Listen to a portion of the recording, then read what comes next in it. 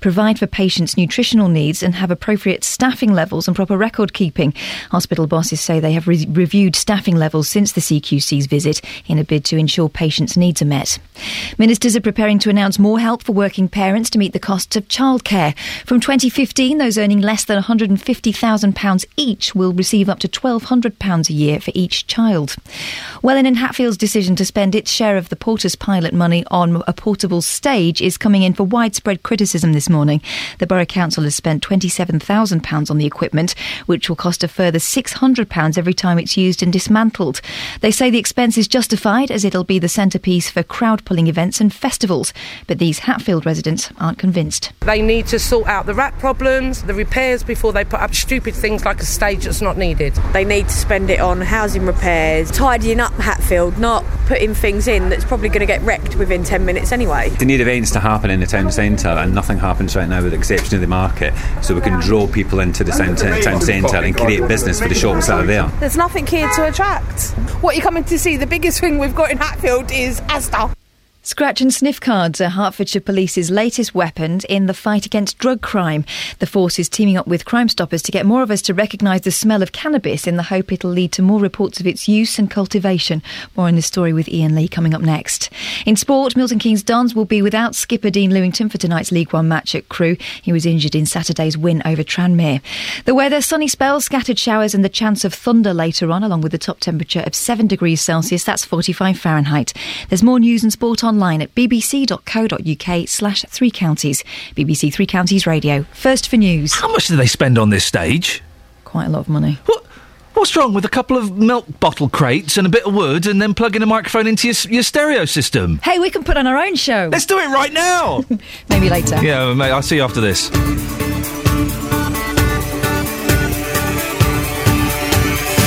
Good morning, this is Iain Lee, BBC Three Counties Radio. Apologies for not being here yesterday. Thank you to Justin Dealey. I don't like it when Justin fills in. He's too good. Can we not get someone who's rubbish to fill in? Because there's always part of me going, yeah, the listener probably prefers JD and his matey banter. All right, girls. Morning, girls. This morning, girls. It's just a thought. Anyway, Justin, thank you very much for filling in. Car trouble, isn't it? Car trouble. And then an argument with a cab driver. Oh, I had a barney with a cab driver outside my house. Yeah, he'll be there in 10 minutes. 30 minutes later, he'd not turned up. I'm on the phone to the cab driver. Where are you? I'm in your street. I can see your house. I said, jog on, mate. I'm stood in my street. I can see the entire road. There are no cars here. I can see you, he says. I can see you. Honestly, I can see you. I said, where? I'm looking at you now. 3 minutes later, a car pulled around the corner. I know. And I said to him, I tell you what, mate. You can get lost. I may have used indoor language outside. It's not professional, but I did it. And then he sat outside my house for 25 minutes. We haven't got any curtains either. It was all a bit intimate. Anyway, doesn't matter. I nearly got killed by a cab driver. It's fine. I'm here this morning, and boy, oh boy, have we got lots of stuff on the show. As always, keen to get your opinions on these stories. I'll give you the contact details in a bit. First of all, have a listen to the menu and see if there's anything that tickles your fancy. We're going to find out why a Stevenage woman says her life has been ruined after she was prosecuted but cleared of deception and theft. Now, hands up who knows what cannabis smells like. Anyone? Anyone? Just me then. Well, Hertfordshire Police is going to be handing out scratch and sniff cards to help them detect cannabis farms. And as you heard in the news, £27,000 is being spent on a portable stage as part of improvements to Hatfield. Good idea? Or a complete waste of money? You can go to facebook.com/BBC3CR. You can send me a cheeky text if you want, 81333. Start your text 3CR. Put your name on it, please. Or the entire switchboard is clear. Why don't you give me a call now? 08459 455 555. BBC Three Counties Radio. A Hertfordshire woman says her life as a carer has been ruined after 2 future employers were told she was taken to court for deception, even though she was cleared of committing any offence. Lorraine Nugent from Stevenage says criminal record checks led to the job offers being withdrawn because of her court appearance. Well, we'll speak to Lorraine in an hour's time. If something similar has happened to you, We'd love to hear from you this morning. 08459 455 555. Her case raises some of the problems employers face when considering whether applicants are suitable for a position. Well, Sheila Taylor is Chief Executive of Crossroads Care, Hertfordshire North. Morning, Sheila. Good morning, Iain. Sheila, what issues do you take into account when employing someone? OK, well, what we are is we're a regulated profession, which means that we're governed by the Care Quality Commission. And the checks are really quite rigorous in order to become somebody who works with the vulnerable, the frail, the elderly and children. For example, you have the right to work. We have to check that you've got that. We have to check your references. We have to check your health conditions, and we have to check if you've got a disclosure and barring service check, which is the old CRB. And I'm a big advocate of the CRB. I was arguing in their favour just a few weeks ago. But if something like this pops up, a court case where she was found not guilty, that's an odd one. Would you take that into consideration? I think that if anything, it comes up on an old CRB, on a DBS check. It's something that, of course, we have to look at, but it's part of what we look at. It's not the whole thing, because people are human. Something can happen in your youth, which may come up on that check. And to be honest, the police can put any contact with the police whatsoever, which doesn't sound quite right, but it is something that they do. But if someone was cleared of an offence at court, you don't need to know about that, do you? Well, I think the police take a view that if they've got any contact with anybody, then they put it on the form. I'm not saying it's correct, but it's what happens. And I think it's more a case of, well, put everything so that when you're making a choice about employing somebody with vulnerable people, that you're making the right choices. Is there a danger, perhaps, of an employer thinking, there's no smoke without fire if something like that pops up? Well, that's something you shouldn't do. It's always a question of talking to the applicant. I mean, clearly, when an applicant comes to us, they know that they're going to be enhanced CRB checked, which means that we're going to be talking to the local police stations that have dealt with you. And then it's a case of working with them if something is disclosed. So you definitely don't discriminate against it, and we would definitely sit down with that applicant. It's a conditional offer, and part of that conditional offer is that we chat about what's happened to them in the past. Do you think the system works well in general, Sheila? I think it does. I think if you're careful as an employer and that you do work with your applicant, and if you've got a good applicant, then it shouldn't be something that prevents them from working in care. And how much responsibility is there on the employee, do you think? I think the employee really needs to know that if you've had any contact whatsoever with the police, even though you haven't been convicted or cautioned, that it might show up. And I think when you're at an interview with somebody and you want to work in working with vulnerable people, please tell your prospective employer, because if you don't, and then it comes up on the CRB check later, it could be embarrassing. Would you have any sympathy for someone in this position who's gone to court, been found not guilty, so that they've not committed a crime, but yet they're struggling to get work because they went to court? Yes, I would really, because but I think everybody in this profession needs to understand how it is. And I would be surprised if actually that's been the only thing that they've taken into account. Because, as I say, there are several things that you take into account before you actually employ somebody. So I wouldn't want it to be something that completely bars people who are, from working in care. Well, goodness knows, we need people in care, and it's more about your values, your philosophy, what you are like working with the elderly, frail and vulnerable. Sheila, I appreciate speaking to you at this time of the morning. I know it's bright and early, but thank you. Sheila Taylor, Chief Exec of Crossroads Care, Hertfordshire North. Well, we'll be speaking to Lorraine Nugent from Stevenage a little bit later on. It shows up on her CRB that she went to court for deception, but she was cleared of committing any offence, and she claims because of that she's had 2 job offers withdrawn. We'll ask her if there's anything else going that may have cropped up in this CRB that perhaps could have caused that. What do you think? If you remember, maybe about a month ago, I was banging defence of the CRB. I think it's a wonderful thing, but if things like this are popping up, you've been to court, but you've been proven not guilty, and they're affecting jobs. That can't be right, can it? Has it happened to you? 08459 455 555. And do you have any sympathy for this Lorraine Nugent? Have you got any sympathy, or do you kind of think, well, maybe there was something dodgy going on? I mean, it's been proved that there hasn't, but no smoke without fire? Is that what you would think as a prospective employer? Is that fair?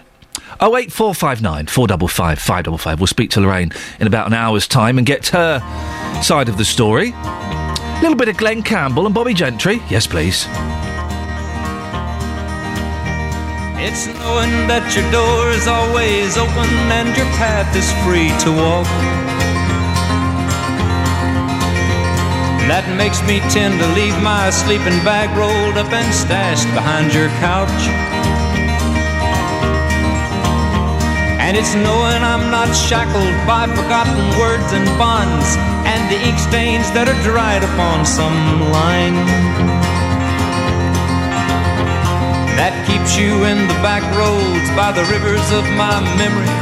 It keeps you ever gentle on my mind.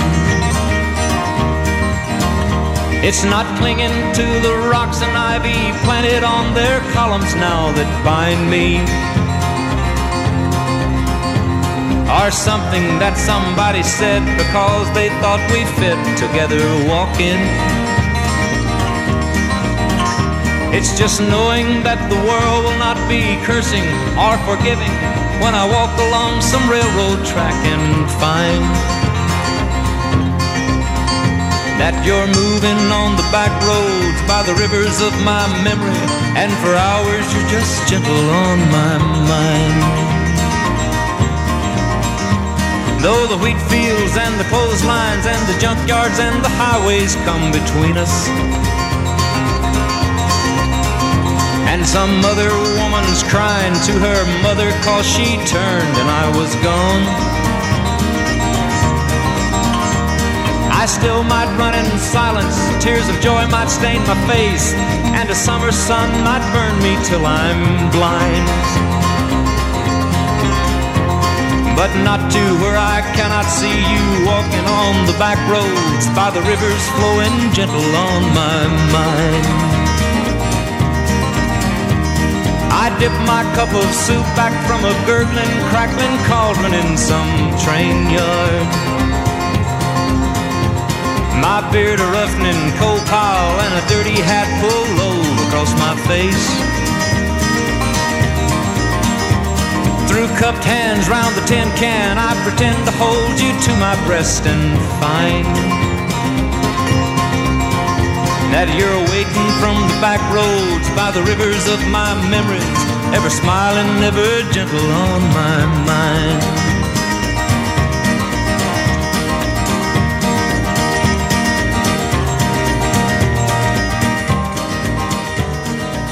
Morning, dear listener. There was no Bobby Gentry there. I apologise if I whetted your appetite for Ms. Gentry. She wasn't there, of course. Lovely bit of Glenn Campbell. I'm going through a bit of a Glenn Campbell thing at the moment. I'm trying to educate my boys in the ways of Glenn Campbell. It's not quite working. They're more obsessed with Postman Pat at the moment. And I've got them listening to the Partridge Family.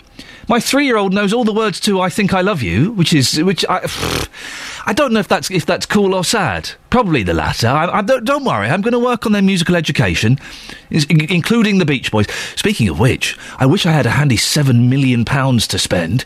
A whole warehouse full of Beach Boys stuff has been found, including handwritten lyrics, signed contracts, loads of stuff. It's up for sale. £7 million. The lot, £7 million. I wonder if I could get a loan from BBC Three Counties. It would be a good investment, let me tell you that. Right, coming up to 6:15, here's the travel news now with Brooke Burfett. Beds, Herts and Bucks travel. BBC Three Counties Radio. Traffic is still moving well across the county this morning. On the M25, there's a speed restriction of 50 miles an hour between junction 23 for South Mims and 25 for Enfield for roadworks. And in Milton Keynes Village, Tongwell Street is shut for a surfacing work around the junction for Lindisfarne Drive. Apart from that, though, no reports of any other problems, and I can't spot any delays on my speed sensors, and the trains all seem to be running fine. Brooke Burford, BBC Three Counties Radio. Thank you, Brooke. Man, I wish I had some speed sensors. Morning, this is Iain Lee, BBC Three Counties Radio. It's 6:15, it's Tuesday the 19th of March, and these are your headlines this morning. A Hertfordshire care worker says her career's in ruins after police told prospective employers she'd been prosecuted for theft even though she was found not guilty.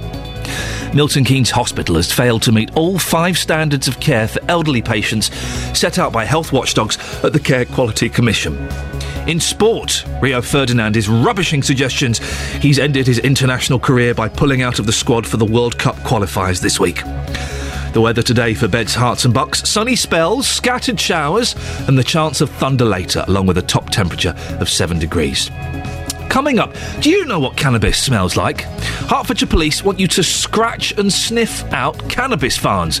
We'll find out more before 6:30. 08459 455 555. BBC Three Counties Radio. Tackling your consumer problems. On BBC Three Counties Radio. My son took it back to the garage. The mechanic says, yeah, I know what it is. So they took it in, done what they had to do, and the car was still the same, still doing the same thing. The JVS Show. Fighting for your rights. The long and short of it is, he agreed that he would replace the car. If you have a consumer problem, we can do the same for you. I'd like to thank you and your team for everything you've done. We wouldn't have got where we got without you. It's a pleasure. I'm going to call that a result. Any other problems, you know where I am, Stuart. The JVS Show. Fighting for your rights. Weekday mornings from 9 on BBC Three Counties Radio. Can I just say, if you've never listened to the JVS Show or the Consumer Hour, I know a lot of people. I love consumers. I love Watchdog. I love Rogue Traders. I love all of that stuff. I love the Consumer Hour. And if you think, do you know what? It's not really for me. I don't really care about someone's hot tub that didn't get made, or that someone's got a wonky door. Trust me, it's brilliant. Go to the BBC iPlayer, get yesterday's show, and go in. It's about 2 hours, 30 minutes in, okay? And listen to Jonathan and Tim, his little sidekick. He'll hate me for calling him that. Go and listen to them talking about a dating website. 2 hours 30 on yesterday's show. It is, without a doubt, well, it's the funniest bit of radio I've heard this year. Probably the funniest bit of radio I've heard in at least a year. It is wonderful how those two manage to keep a straight face while they're talking about this dating website. I have no idea. Yesterday's JVS show, 2 hours 30 in. Oh, I kept listening and I listened to it 5 times last night. Absolutely wonderful. I play the street life because there's no place I can go.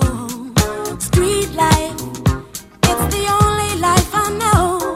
Street life, and there's 1,000 parts to play.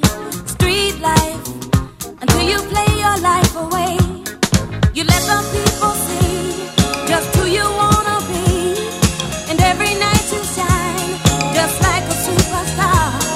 That's how the life is played, a tempting masquerade. You dress, you walk, you talk, you're who you think you are. Street life, you can run away from time. Street life, for a nickel or a dime. Street life, but you better not get old. Street life, or you're gonna feel the cold. There's always love for sale, a grown-up fairy tale. Prince Charming always smiles behind a silver spoon. And if you keep it young, the song is always on. Your love will pay your way beneath the silver moon. Street life, street life, street life. Oh, street life.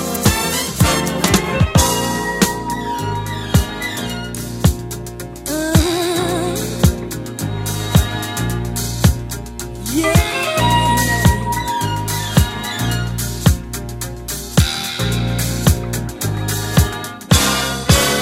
I'll play the street life because there's no place I can go.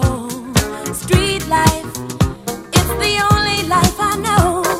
Street life, there's 1,000 parts to play.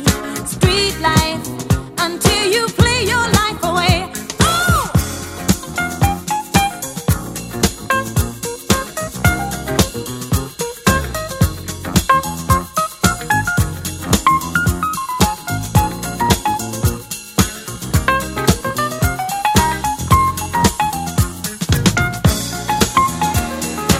Run-da-da-da-da-da-run-da-da-da-da-da-dum.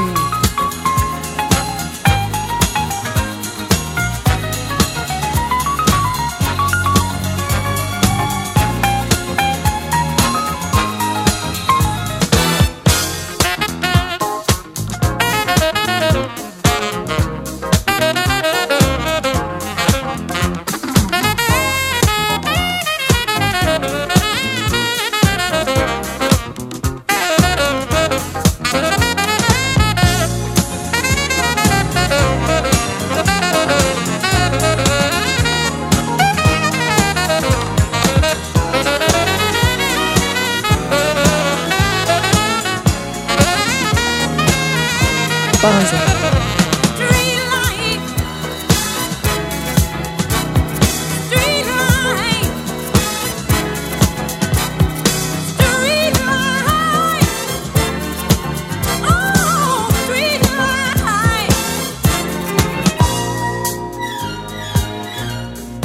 Well, how interesting we're playing a song that could be linked with prostitutes and drug crime. I think that's what Randy Crawford is singing. That is what street life is, isn't it? It's not like milkman and postman. It's drugs and prostitutes, isn't it? Well, we are talking about drugs now. Do you know what cannabis smells like? Don't answer that. Don't answer that. Hertfordshire Police want you to scratch and sniff out cannabis farms. Crime Stoppers has joined forces with officers in a campaign to tackle cannabis cultivation by distributing scratch and sniff cards to the public. Calm down, everybody. I've checked. You can't get high on them. And boy, oh boy, did I check. Now, Justin Dealey is following this story for us this morning. Justin, whereabouts are you and what's going on? Well, Ian, I'm in Luton this morning. This is quite a fascinating idea. This idea is to help people recognise the smell of cannabis whilst it's growing. Wowzers. There is the key point for you, so they can detect these cannabis farms more easily. 104 farms were found in Hertfordshire between 2010 and 2012 alone. So Herts Police, with a number of forces across the country, they're launching this campaign to tackle the problem. Now, what they're going to be doing is giving out 2,000 of these scratch and sniff cards, which sound quite exciting. Now, they contain an element that replicates the smell of cannabis in its growing state. I'm sure a number of people would say, I know what cannabis smells like. I've probably been to a concert somewhere and they've heard it. You know, they've heard people talking about it. They can sniff it. But they're talking about this. I've been to a concert somewhere. Come on. But they're talking about this in its growing state. Now, quite what that smells like, I don't know, but this isn't how it smells. But you've been to a concert somewhere, haven't you? Yeah, we've all been to a concert somewhere. You know what I mean. You know what I mean. Yes. So the key element is you smell it before it's burning, and then you can identify what maybe one of these cannabis farms may smell like. The cards have information on them, so you can pass that on and hopefully detect these farms somewhere. Well, give us some of the things we should be looking out for if we want to go and find these cannabis farms. Well, apparently, according to my research, it's a strong... At a concert somewhere. It's a strong and sickly sweet smell. Yes. Constantly covered or blocked off windows. This is what you're looking for when it comes to farms. So the blocked off windows in houses. Also people coming and going at unsociable hours.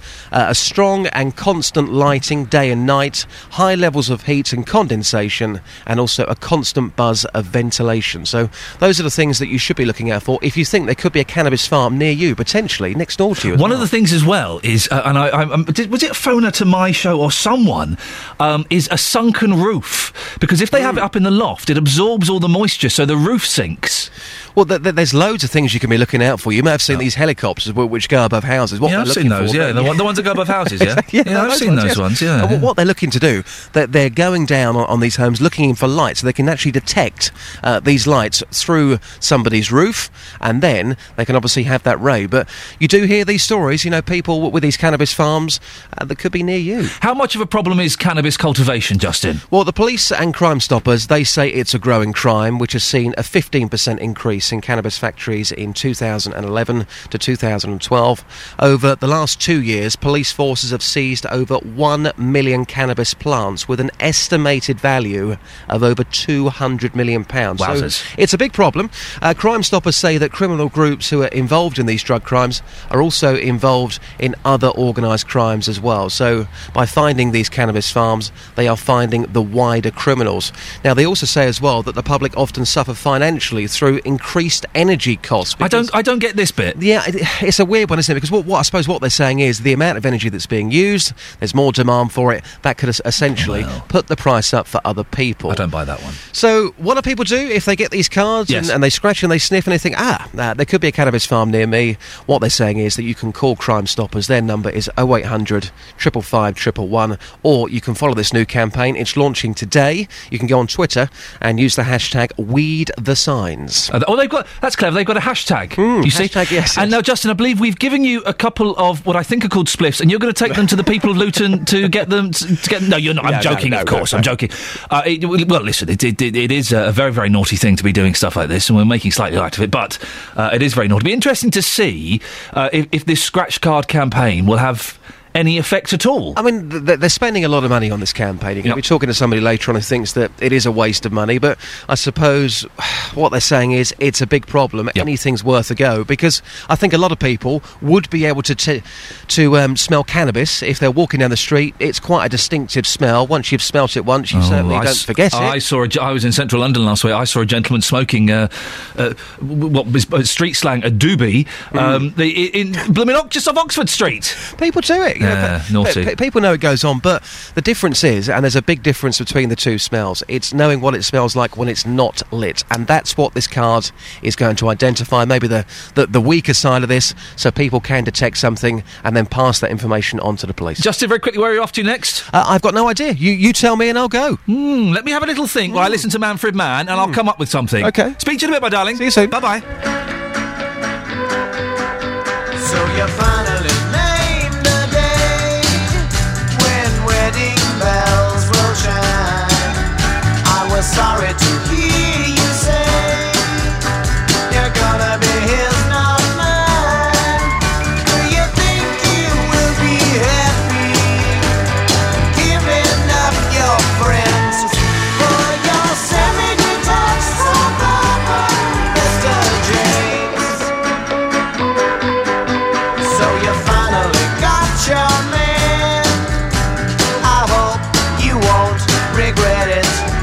He can't love you the way I can. So please don't you forget it. Do you think you will be happy buttering the toast of your semi-detached suburban Mr. Most?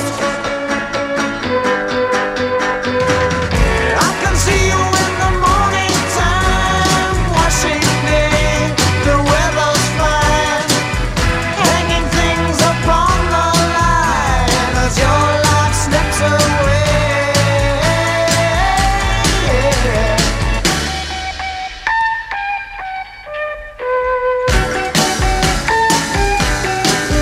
So you finally named the day when wedding bells will chime. I was sorry to hear you say you're gonna be his, not mine. So you think you will be happy taking doggy for a walk with your semi-detached suburban Mr. James? Semi-detached suburban Mr. James. So you finally named the day. So you finally named. The 60s were obsessed with slagging off suburbia, weren't they? Is this Pleasant Valley Sunday? Loads of songs. They're all living in their semi-detached now. You can bet all of Manfred Mann are living in suburbia. This is Iain Lee, BBC Three Counties Radio. Let's get the travel news now. Here's Brooke Burfitt. Beds, hearts and bucks travel. BBC Three Counties Radio. Thank you very much, Ian, and good morning. In Enfield, St Andrews Road is closed for a gas leak at Southbury Road. Over in Beaconsfield, the A40 London Road into town, that has temporary lights up around the roadworks between the A355 and Potkiln Lane. And over in Luton on Hatters Way, there are roadworks at Dallow Road, and that might cause some delays later. Brooke Burfitt, BBC Three Counties Radio. Thank you very much, Brooke. It's 6:30. Here's the latest news and sport now with Catherine Boyle. Getting beds, hearts and bugs talking. This is BBC Three Counties Radio. Good morning. The headlines. A Hertfordshire care worker says her career's in tatters after the police told prospective employers she'd been prosecuted for theft, even though she was found not guilty. Milton Keynes Hospital has failed to meet all 5 standards of care for elderly patients set out by health watchdogs at the Care Quality Commission. And ministers are preparing to announce more help for working parents to meet the costs of childcare.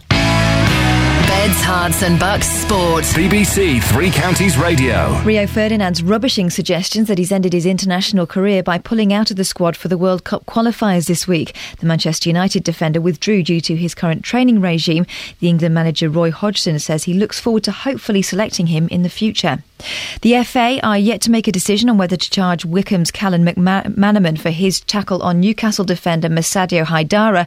The referee missed the incident and officials could take retrospective action against the player. MK Dons will be without skipper Dean Lewington for their League One match at Crewe tonight. He's nursing an injury sustained in Saturday's win over Tranmere.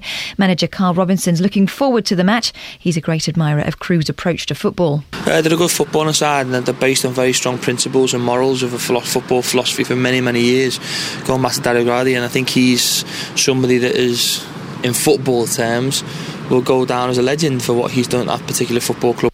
Also in League One, Stevenage are at Bury. Borough will be hoping for more of the same from striker Danny Lopez after his hat-trick at the weekend. Here's manager Gary Smith. If we all get the opportunity to see him enough, is that when he gets in front of goal, as you can see, you feel confident that he might certainly make the goalkeeper work. And, you know, his third was an absolute corker. Wycombe Wanderers travel to Bradford tonight in League Two. Chairboy striker Matt McClure could return after injury, but defender Dave Winfield remains a doubt. And Luton Town midfielder Arnaud Mendy is suspended for tonight's conference match at home to Stockport. It could mean that Solomon Taiwo's given his first Hatters start. And that's your latest news and sport. More from me at 7 o'clock. So, Catherine? Yeah. Is there anything in the news bin? I don't know, I've not put anything in. You really want me to? Yeah, please, if you could. Okay, let's have a look. Sorry, I'm not quite ready. I can't read that. Anything? I'm ready now, so I can just hit the button and we can pretend this never happened. This shows how old it is. The High Court will decide this morning whether the government made serious errors before approving HS2. Oh, is that today? No, that's ages ago. Safe paper, kids. Thank you. Hearts and Bucks. This is Iain Lee on BBC Three Counties Radio. Catherine Boyle with her news bin there, which we only delve into in emergencies when I'm not quite ready to continue the show and proving ever fruitful. This is Iain Lee, BBC Three Counties Radio. Coming up in the next half an hour, £27,000 is being spent on a portable stage as part of improvements to Hatfield. It's part of that Portus money. Remember, a load of money was given out to some towns. 27 grand for a portable stage? Good idea or a waste of money? If you live in Hatfield, would love to get your opinion on this. 08459 455 555. Talk to my baby on the telephone long distance. I never would have guessed I could miss someone so bad. Yeah, I really only met about a week ago, but it doesn't seem to matter to my heart. I know that I love her. I'm hoping that I never recover, 'cause she's good for me, and it would really make me happy to never let her slip away.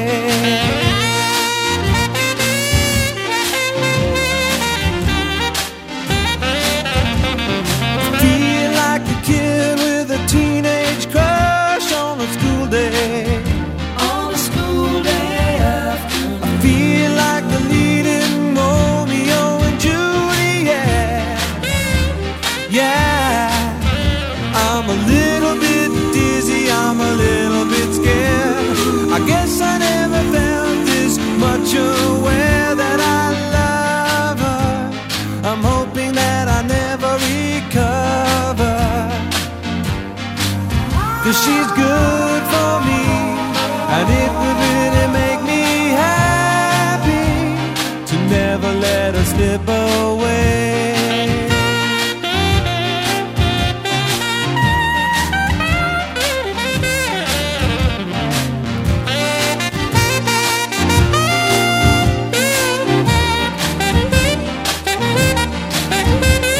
I really only met about a week ago, but it doesn't seem to matter to my heart. I know that I love her. I'm hoping that I'll never recover. Yeah, she's good to me, and it would really make me happy to never let her slip away. My lover, I'm thinking that I'll never recover. Yeah, she's good for me. I know it's gonna make me happy to never let her slip away. Oh, I know it's gonna. I don't know why I like that song. I do. It reminds me of something, and I can't quite think what. It kind of just reminds me of sitting in the back of my dad's car when I was a kid. I don't know, when I was really young, I don't know, there's something there. A good memory, not one of those, not a Papa John memory. It's a good memory. I've just finished reading Mackenzie Phillips' autobiography. She's the daughter of Papa John from the Mamas and the Papas. Oh, he was a naughty man. What a naughty man. Still wrote some cracking songs, though, didn't he? Morning, this is Iain Lee, BBC Three Counties Radio, 08459 455 555. I love this next story. I just think it's incredible. Remember the Mary Portas money? This money was given to a few selected towns. They got like 60 grand or 80 grand or bits of cash to spend on rejuvenating towns, bringing towns that were perhaps flagging slightly, bringing them back to life. Well, a decision to invest £27,000 on a portable stage as part of town centre improvements in Hatfield is being heavily criticised. The money is from the Porter's Prize winnings to regenerate local areas, and it's being used by Welwyn and Hatfield Borough Council. They say it'll be used for events and fetes to attract new people. Well, what do you think? If you live in Hatfield, or even if you don't, £27,000 to buy a portable stage. Good idea or bad idea? It's rumoured as well, it'll cost about 600 quid to set it up every time. The council say, well, hey, steady on, that's a bit of an exaggeration. I think they're quoting £350. So somewhere between £350 and £600 to set it up every single time. What do you think? Good idea or complete waste of money? 08459 455 555. Well, we sent our reporter Simon Watts out to speak to the good people of Hatfield and to get their opinions on it. Bad one. I think that they need to sort out the rat problems. They need to sort out the repairs before they put up stupid things like a stage that's not needed. You told me that you lived in Hatfield, but you don't anymore. No, I moved out 6 months ago because I couldn't stand the place anymore. It's just too dirty, too dim, too dank. I moved to Welwyn Garden, where at least the council in Welwyn Garden actually see to Welwyn Garden before they buy stupid things. You don't see the wisdom, and they're saying that it will attract more people to the town centre if there are performances and events. It'll attract more students. That's about all it's going to attract. You know, it's not going to attract the normal person because people like me, we're just not interested in that. We'd rather have a nice shops, somewhere to shop, somewhere nice to go where you haven't got rats running around your feet. They've got more important things to spend money on. They need to spend it on housing repairs, tidying up Hatfield, not putting things in that's probably going to get wrecked within 10 minutes anyway. If this portable stage is used to hold an event in the town centre, a big fete or something like that, would you go along to it? No, I wouldn't, to be honest with you. I think it'd cause more trouble than anything because you're going to have people drinking and things like that, and it's just going to cause fights and arguments that aren't necessary. So do you think the idea of this portable stage in the town centre is a good or a bad one? A good one, because they need events to happen in the town centre, and nothing happens right now with the exception of the market,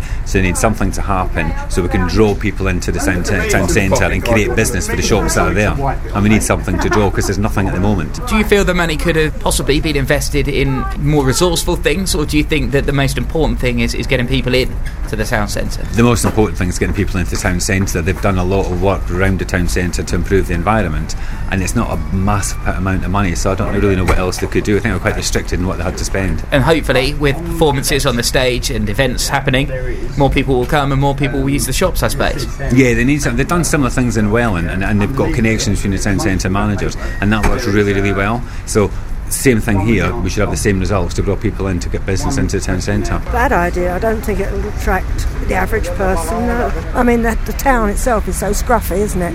It really needs some work done on it, make it more interesting for people to shop here. We've only really got Astor, you know. A portable stage in the town centre, a good or bad idea? A good idea, because it will attract many people. So if there's a performance in the town centre, you go along, would you? Yeah, I go. I think it's a good idea. A portable stage in the town centre here, is that good or bad? It's rubbish. For what? What they're coming to see? What attract people to what? There's nothing here to attract. So you think the most important thing is to maybe improve the surroundings here before you attract people? Before you attract people, yeah, definitely. It's a waste of time. What you're coming to see, the biggest thing we've got in Hatfield is Asda. That's the most exciting bit it gets. That's it. That's Simon Wattsett reporting. That's such a brilliant quote. The biggest thing we've got here to see is Asda.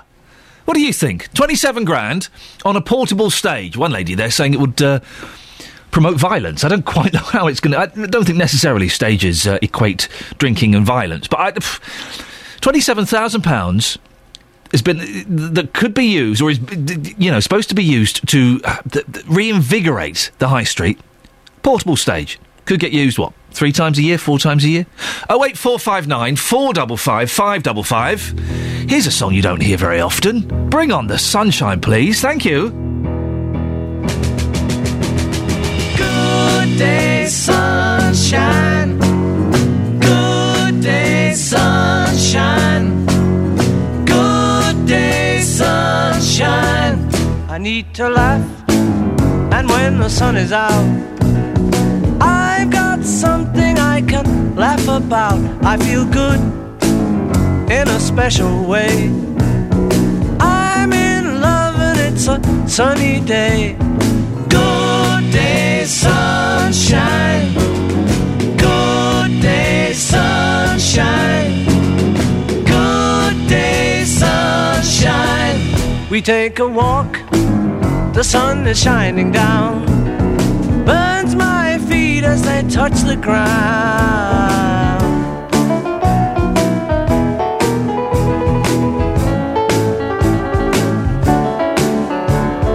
Good day, sunshine. Good day, sunshine. Good day, sunshine. Then we lie beneath a shady tree. I love her and she's loving me. She feels good, she knows she's looking fine. I'm so proud to know that she is mine. Good day, sunshine. Good day, sunshine. Good day, sunshine. Good day, sunshine. Good day, sunshine. Good day, sunshine.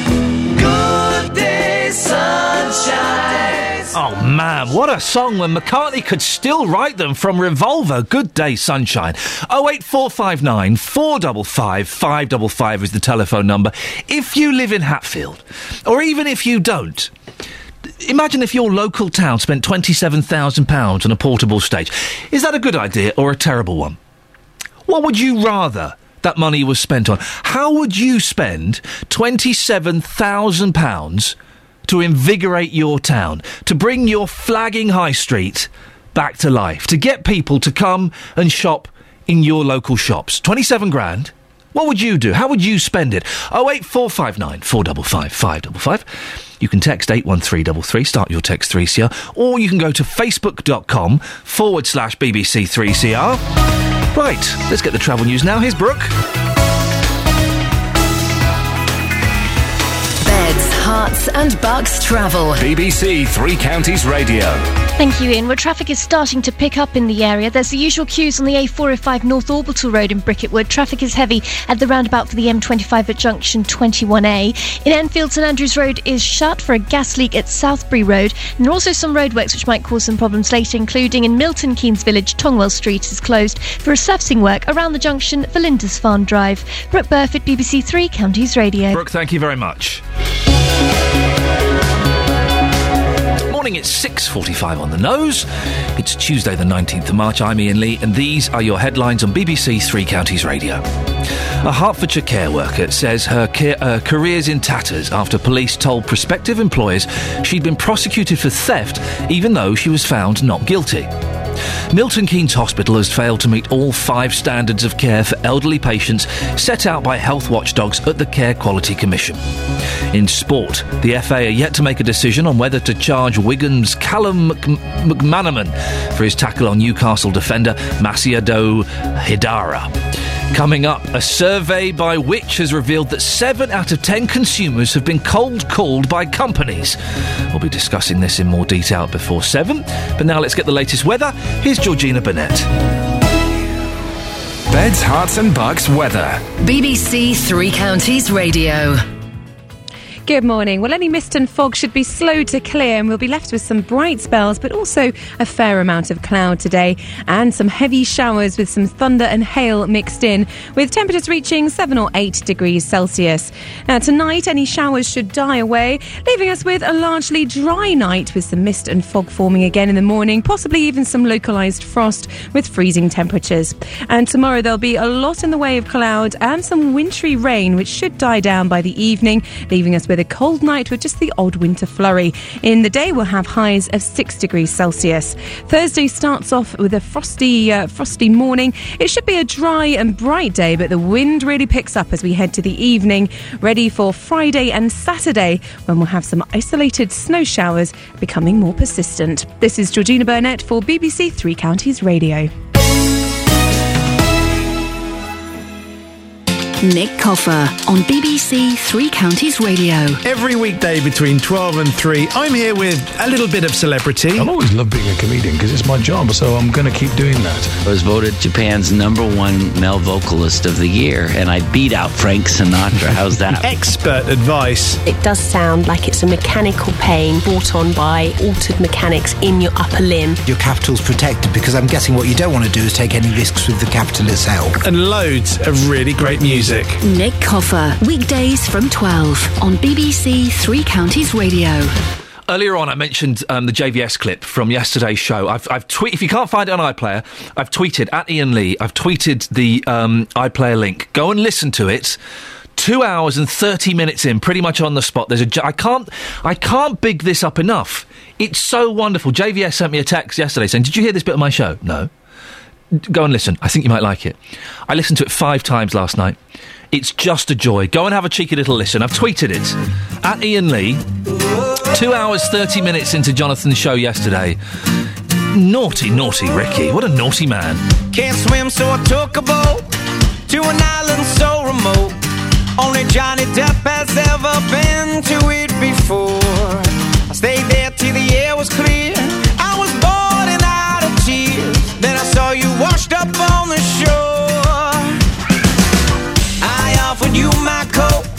That goddess love can't flow.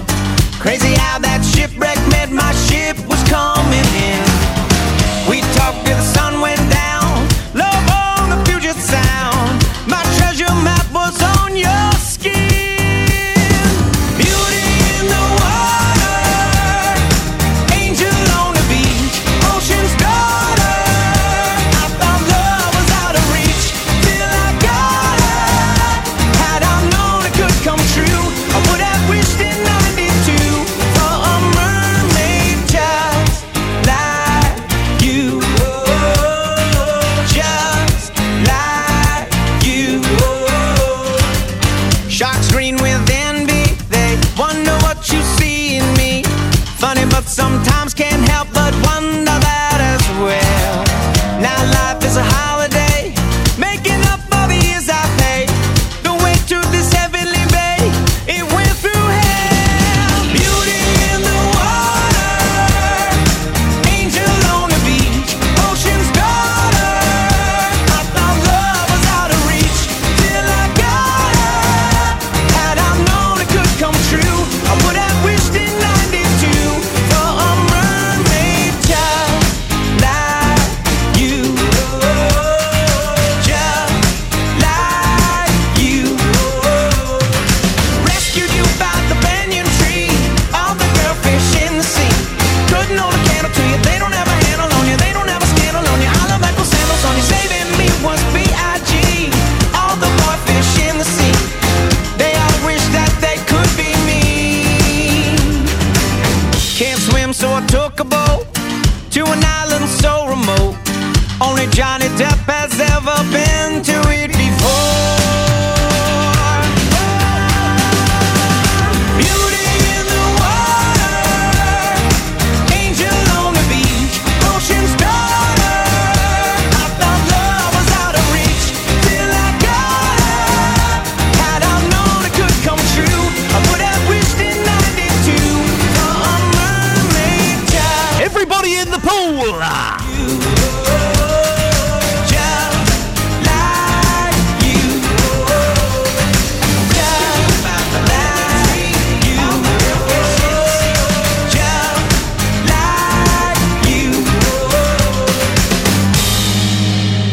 Everybody in the pool. It does sound like I've never been on a cruise. I imagine that's the kind of music they play all the flipping time on cruises. In fact, when I've been to on holiday to the Greek islands, you see these booze cruises that are full of 100 people. It's like €50. You get as much booze as you can drink. They stop off at a beach for an hour, get on the boat, go, and as they're sailing away, that's the kind of music that's playing, that's echoing throughout the bay. Now, isn't it annoying when most of the calls you get to your landline from PPI firms? I've just moved house. We've just got a brand new phone number, and we've had it a week. The only calls I've had have been from people wanting to find out about my bank or insurance. Well, consumer campaigners, which say tougher action is needed to stop people being plagued by firms. 7 out of 10 of us have been cold called by companies in the last 3 months. And 2/5 have received a nuisance text message. If you had a similar problem, well, Justin Dealey, we did come up with something for you to do, Justin. We sent you out and about in Luton to talk about this. Do you get these calls? Yes. To be quite honest with you, I've had a text, I've had a call and a recorded message all in the last week or so. It just drives me up the wall. The consumer group, which they want a task force to be set up to try and tackle this. Task force? That sounds very serious. Force. I imagine people with rifles and a SWAT team. Oh, and they're not happy about it. I've been in Luton for, the last 10 minutes or so. Everyone seems to have a story to tell.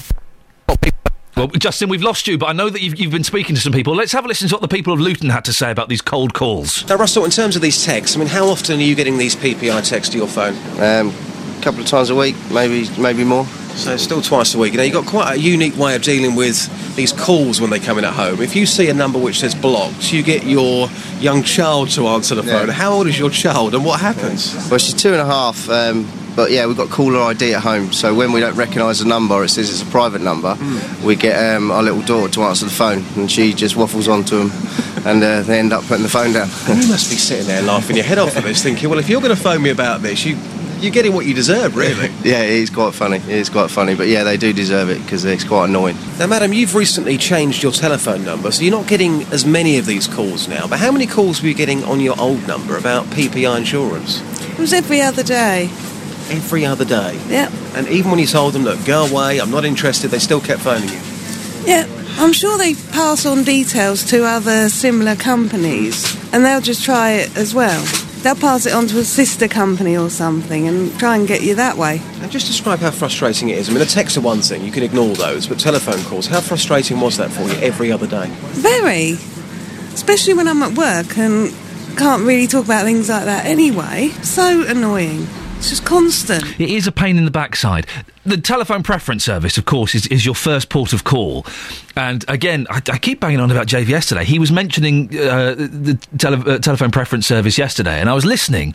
I was listening at the computer, and part of me still thought, I can't be bothered. I'll do it next week. But I did it, and it takes a few weeks for it to kick in. So hopefully that will stop most of them, not all of them. It's a pain in the backside, isn't it? How annoying is that? 08459 455 555. He says giving out a telephone number.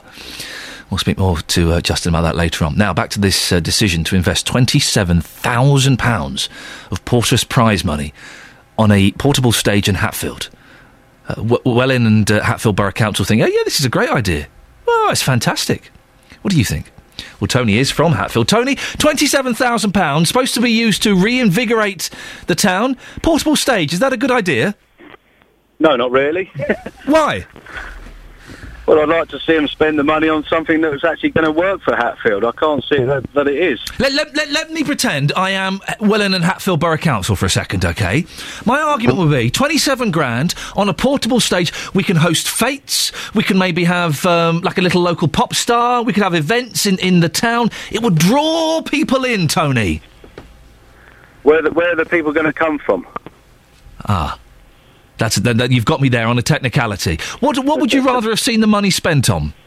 I'd like them to rejuvenate the actual town centre itself, really, because if you look at it, or the actual residents that live there, it's been in decline for years and years and years. I think mainly because of the university that's got, 5 times the size of what it used to be, and also British Aerospace that left a few years ago now. So. People are just moving away, and it's all full of students, and I think the whole place is in decline, full stop. OK, well, let's try and come up with a solution between us then, Tony. What would you, Tony, as Mayor of Hatfield, what would you spend that money on? It's, Well, it's tough, isn't it? It's a tough one to come up with. It is a tough one, but if you walk around the actual town centre itself, you know, you've got buildings that are all mainly empty. You've got things that are falling down. It just looks awful. You know, I know you can paint the place, but, you know, the actual buildings itself, they are falling down. But £27,000 isn't going to... You can't rebuild Hatfield with that much money, can you? No, not at all. But it would help in some places, wouldn't it? I know they've started on a few shops and stuff, but you need the actual shops to get there before you can attract the people in the first place. Tony, what's your message to Welling and Hatfield Borough Council? Wake up. Tony, thank you very much indeed. He's not a fan of the stage, thinks it's a waste of money. But didn't have many suggestions of what to do with the money. And that's the thing, isn't it? It's all well and good saying, oh, it's a rubbish idea. Oh, we need to do something in Hatfield. Oh, Hatfield's dying. I've been through Hatfield. It's nice enough. I can see the problem. But what would you do with that money? Instead of just saying, well, no, they've wasted it. What would you do with the money, £27,000? If you think the stage is a bad idea, how would you have spent that money to reinvigorate Hatfield or your local town? Because in the great scheme of things, £27,000 isn't a lot of money. It's not huge amounts. You can't rebuild the centre of the town. And maybe the stage is a good idea. Maybe you could use it to host events. Go to the Facebook page, facebook.com/BBC3CR. There's a picture of the stage. It's under tarpaulin, so you can't quite make it out. But what do you think? You can give me a call, 08459 455 555, or you can go and leave your comment on the Facebook page, facebook.com/BBC3CR.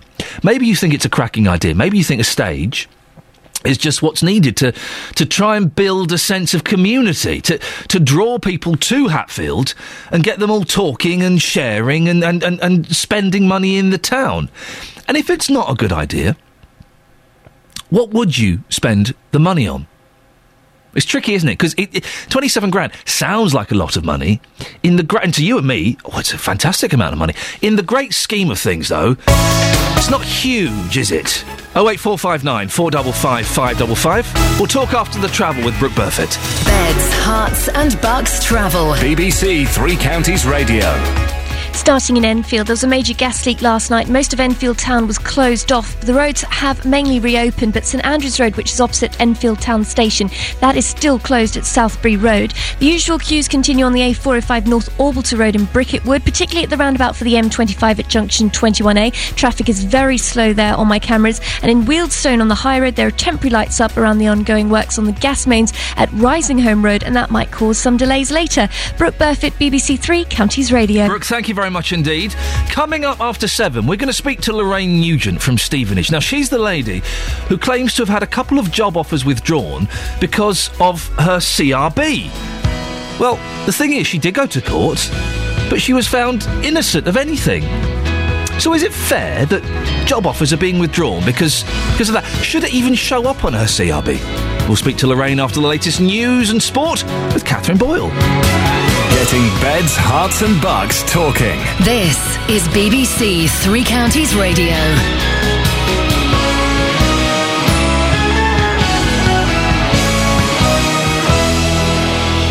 Good morning, it's 7 o'clock. The headlines: Hearts Police accused of ruining carer's life, MK Hospital misses health watchdog's care targets, and scratch and sniff used to combat the cultivation of cannabis. BBC Three Counties Radio. A Stevenage woman is accusing Hertfordshire Police of dragging her name through the mud by telling prospective employers she's been prosecuted for theft, even though she was found not guilty. Care worker Lorraine Nugent believes firms are jumping to conclusions and assuming she's untrustworthy. But that's not necessarily true, according to Sheila Taylor, who runs North Hertfordshire company Crossroads Care. It's something that, of course, we have to look at, but it's part of what we look at. It's not the whole thing, because people are human. Something can happen in your youth, which may come up on that check. And to be honest, the police can put anything, any contact with the police whatsoever, which doesn't sound quite right, but it is something that they do.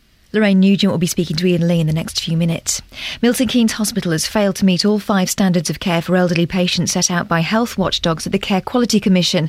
An inspection in August found Milton Keynes Hospital failed to safeguard patients from abuse, treat patients with respect, provide for patients' nutritional needs and have appropriate staffing levels and proper record keeping. Hospital bosses say they've reviewed staffing levels since the CQC's visit in a bid to ensure patients' needs are met. David Cameron's promising that new tax breaks planned for 2015 will be one of the biggest measures ever introduced to help parents with childcare costs. His deputy Nick Clegg says the measures will help parents who can't afford to work because of those childcare bills. Welwyn and Hatfield Borough Council is coming in for tough criticism this morning for its decision to spend its share of Porter's pilot money on a portable stage. The equipment was bought for £27,000 and will cost a further £600 every time it's used and dismantled.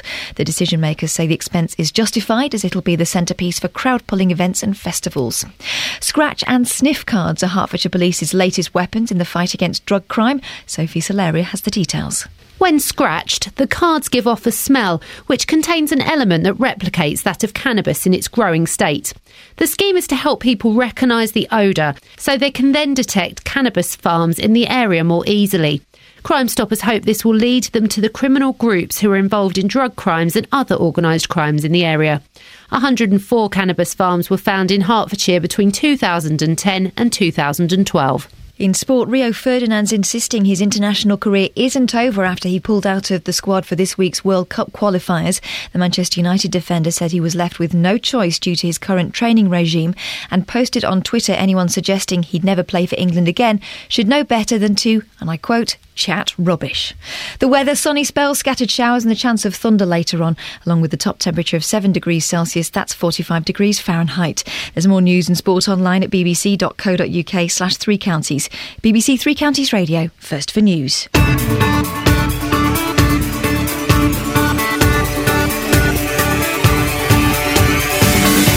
Good morning, this is Iain Lee, BBC Three Counties Radio. It's 3 minutes past 7.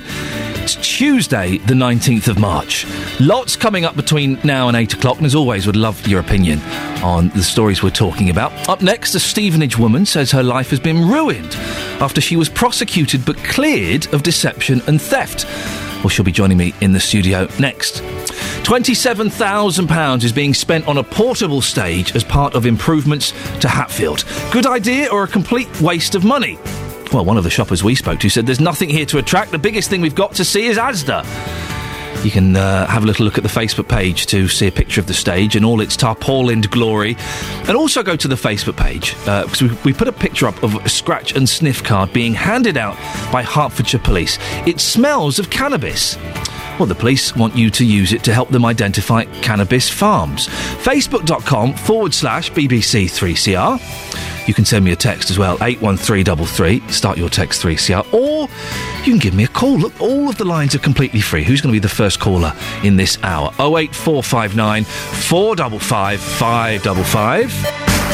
BBC Three Counties Radio. Now, a Hertfordshire care worker says her life as a carer has been ruined after 2 future employers were told she was taken to court for deception, even though she was cleared of committing any offence. Lorraine Nugent from Stevenage says criminal record checks led to the job offers being withdrawn because of her court appearance. Lorraine is in the studio now. Morning, Lorraine. Good morning. Why? Tell us about... Let's try and work out exactly what's happened here. Tell us about what happened when you went to court, first of all. I was taken to court... it was to do with a family business, a family member who gained out of taking me to court to get me out of the way. They took me to court, but everything they put against me was proved. So what were you taken to court for? What was the charge? Deception. With business. And how long did that court case go on for? 8 months. 8 months. Time. Mm-hmm. Must have been very stressful. Very time stressful for you. Because I just lost my mum. My mum just died, and I broke my leg. It all happens at once, doesn't it? My dad just passed a few weeks ago, and everything kind of happens at the same time, and it's very strange. I'm sorry for your loss. So you're being dragged through the courts for 8 months. All of this other stuff going on at the same time. How are you feeling? You must have felt lousy. Yes, but also during my ex-husband. he was found dead. He died. I'm sorry. And then my partner of 6 years, he got killed on his motorbike. Oh, Lorraine, you've had a run of bad luck. I'm really sorry to hear that. But you weren't found guilty. No, totally innocent. So you got on everything. So just to clarify, you got sent out of court with not a stain on your name. You were found innocent of everything. Yes. So what happened then when you applied for these jobs? Well, I applied. First of all, I'd done some voluntary work. When I got my CRB through for the voluntary work, there was nothing on there. Okay, and just not mention any company names as well, by the way, while we're here. So you apply, you got your CRB for voluntary work. Yes. And because each company has to get their own CRB on you. And it's in the caring profession, isn't it? Yes. And the CRB for caring work was completely clean. Yes. Okay. Yeah. Then I applied for paid work because obviously I had to get my feet back on the ground after everything happened, so I applied for paid work, and it came through with all this incriminating information on it, all about the court case, even about my ex-husband dying and my partner dying, which I don't understand why that needs to be on there at all. Why would they put that on a CRB check? Got no idea. Have you got the CRB here? I've got the CRB. Am I allowed to have a little look at it? Absolutely. You get it out. So you've got them all here. Let's have a look at the one that's got about your court case and things. You have a little rifle through your notes. So it said on there. Let's have a look. It's got six paragraphs that really make me out. If I read it, I wouldn't employ somebody. Oh my goodness! Look at you! What a naughty lady you are. On the back. So other relevant. So basically, adult barred list, none recorded. Children barred list, none recorded. Other relevant information disclosed at the chief police officer's discretion. Hertfordshire Constabulary, and it's got the date. On May the 24th of May 2007, Lorraine Nugent was arrested on suspicion of committing an offence of theft. It was alleged that, then it goes into what the crime is. Other relevant information. The alleged circumstances were that Lorraine, Kai goes into details about that, and basically theft and fraud and deception. During police interview... okay, so at Luton Crown Court, Lorraine Nugent was found not guilty of 3 charges of and then theft. Again, it states everything again. Yeah. So she was found not. You were found not guilty of 3 charges of theft by employee, 3 charges of obtaining property, so basically not guilty, not guilty, not guilty, not guilty, and everything was proved with every receipt, everything. Now, if I read this and didn't get to the last paragraph, I think, oh dear, no. So really, with everybody, I showed my friends who are support workers, social workers, and everybody. Nobody can believe it. Lorraine's current partner also died during the investigation. What is the relevance of that on there? Absolutely no idea. Up until the last paragraph, you think, oh, dearie me. Then the last paragraph says, not guilty, not guilty, not guilty. Mm-hmm. So you're not guilty. And there's the proof. I'm not guilty. You go from doing voluntary work at this place to applying for paid work. Yes. What happened? Well, with the voluntary, as I say, the certificate comes through absolutely doesn't clear. show any of Nothing that stuff. on there. Okay. Yeah, as soon as I apply for paid work, all this information comes through. Mm. And so what did your potential employers say? With one of them, I never heard back from them, right. And every time I phoned. But with the other one, I actually was offered the job. I even had the training programme to go to and everything, and then they had to pull... the lady had to say she's really sorry. They had to go back on it. Because of what was says on that CRB? Because of the CRB. And what did you say to them? Did you not say, hang on a minute, I haven't done anything? Yeah, they said to me about I have to get proof and everything, but to be honest, I was in such a state. I got very, very low and couldn't handle it. I can see it's still upsetting you now, yeah, and it would do. And you're just trying to sort your life out after a list of bad luck and things that have happened. Have you spoken to the police about this? I have. I spoke to the people at the CRB first of all. Yeah. And I actually asked why. I do understand that if a CRB, if it's meant to protect people, especially the vulnerable, yeah, go ahead, put it on. And I can actually see a point, but how can you have it? And then I'm allowed to look after the same people, the same kind of job as a volunteer, and it's not on there. If it's going to be on there, it should be on every one, but also not detail. And why does it have to put the details like that on there? I spoke to the police, and they actually said to me, the police officer was very rude, and he actually said, "There's no smoke without fire." Well, is it possible to get that taken off? It has come off now. It's come off now. How did you do that? I spoke to CRB, and you have to go through an independent monitor. Right. But also, when the police officer said to me, no smoke without fire, I did say I'm going to the media with it, because this is not right unless you can help me. Yeah. And he said, no, we can't help you. So I don't know why it's come off. Okay. But with it being taken off, they sent me through a clear one now. Yeah. But they've also put a note in it saying it's because it's been 6 years. That's why they take it off, as if it's normal. Well, it hasn't even. It's only been 4 years. Right. Don't say it too loudly, Lorraine. No. They might put it back on. Yeah, but I'm fighting this. Yeah, of course. I just think it's wrong there must be thousands of people out there who've been cruelly treated by the police. Why couldn't they just make an appointment with me and sit down and talk to me about it? Now, I need to ask this, Lorraine. Is there anything else in your past that could have put your employers off? Nothing at all. I've never had a speeding ticket, anything. Right. Okay. But things have worked out all right. Have you got a job now? I'm working for a company now, caring, but it was on hold because they had to find out. I had to get proof from a solicitor because, again, when this information come through, but they know I'm good at my job. Yeah. I'm needed, and by the people I help. Yeah. And the company are being very, very good, and they're just going. They've took the information from me. Yeah. So, how long have you been in this job? How long have you been working there? Since September. Since last September. year. And how's it going? Is it good? Yes, it's lovely. You enjoying it? Work, yes. Yeah, I'm a support worker. Well, that's something then. After all of this, that's something that you've got. Will it come on again in 3 years when you have to get another one? Yeah. I don't know if it's going to come on another CRB. Well, I would imagine it wouldn't. I was saying to you before we came in, I am a big fan of the CRB. They've screwed up totally here, though. This is incredible. I would imagine it wouldn't, but I can also imagine that it's going to be it's going to be in the back of your mind for the next 3 years. But it's not only about myself. Yeah. It's about all the other people. How are our vulnerable people at risk? How many volunteers have done criminal things, and it's coming through clear? So there's definitely something wrong, and I think we need answers on this. How would you like to see the system changed? I just like to see if there is information that has to go on a CRB, it should be on everyone, volunteers as well, because there could be people out there harming our vulnerable people. Lorraine, listen, I really appreciate you coming in. Thank you very much. Partly because it's a fascinating story, partly because you smell so nice this morning. I was just saying, we normally get horrible sweaty blokes in just after 7 o'clock. To have someone smelling quite fresh is a pleasant surprise. Really sorry about your bad run of luck. Hopefully, this job is going to carry on, and it sounds like you're really enjoying it, and it's you kind of starting to turn things around. So thank you very much for coming in and sharing that with us.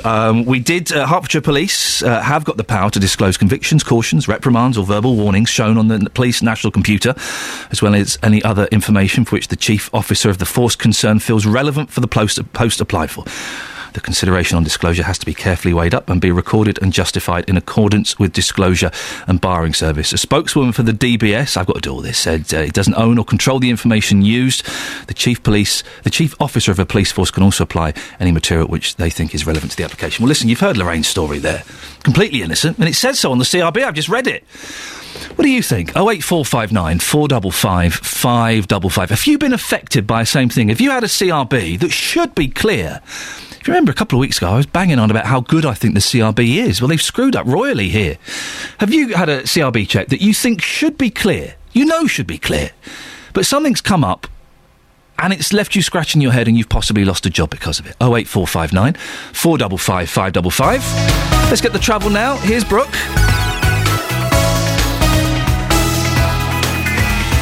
Beds, Herts and Bucks travel. BBC Three Counties Radio. The M25 is looking very busy this morning on my cameras. There are pockets of congestion on the anti-clockwise carriageway. It's very heavy between junction 26 for Waltham Abbey and 25 for Enfield. Also further west, there's queues between junction 21A for St Albans and 19 for Watford. And it's very congested. I've got it up on my cameras right now. Between junction 17 for Maple Cross and 15 for the M4. That's very slow indeed.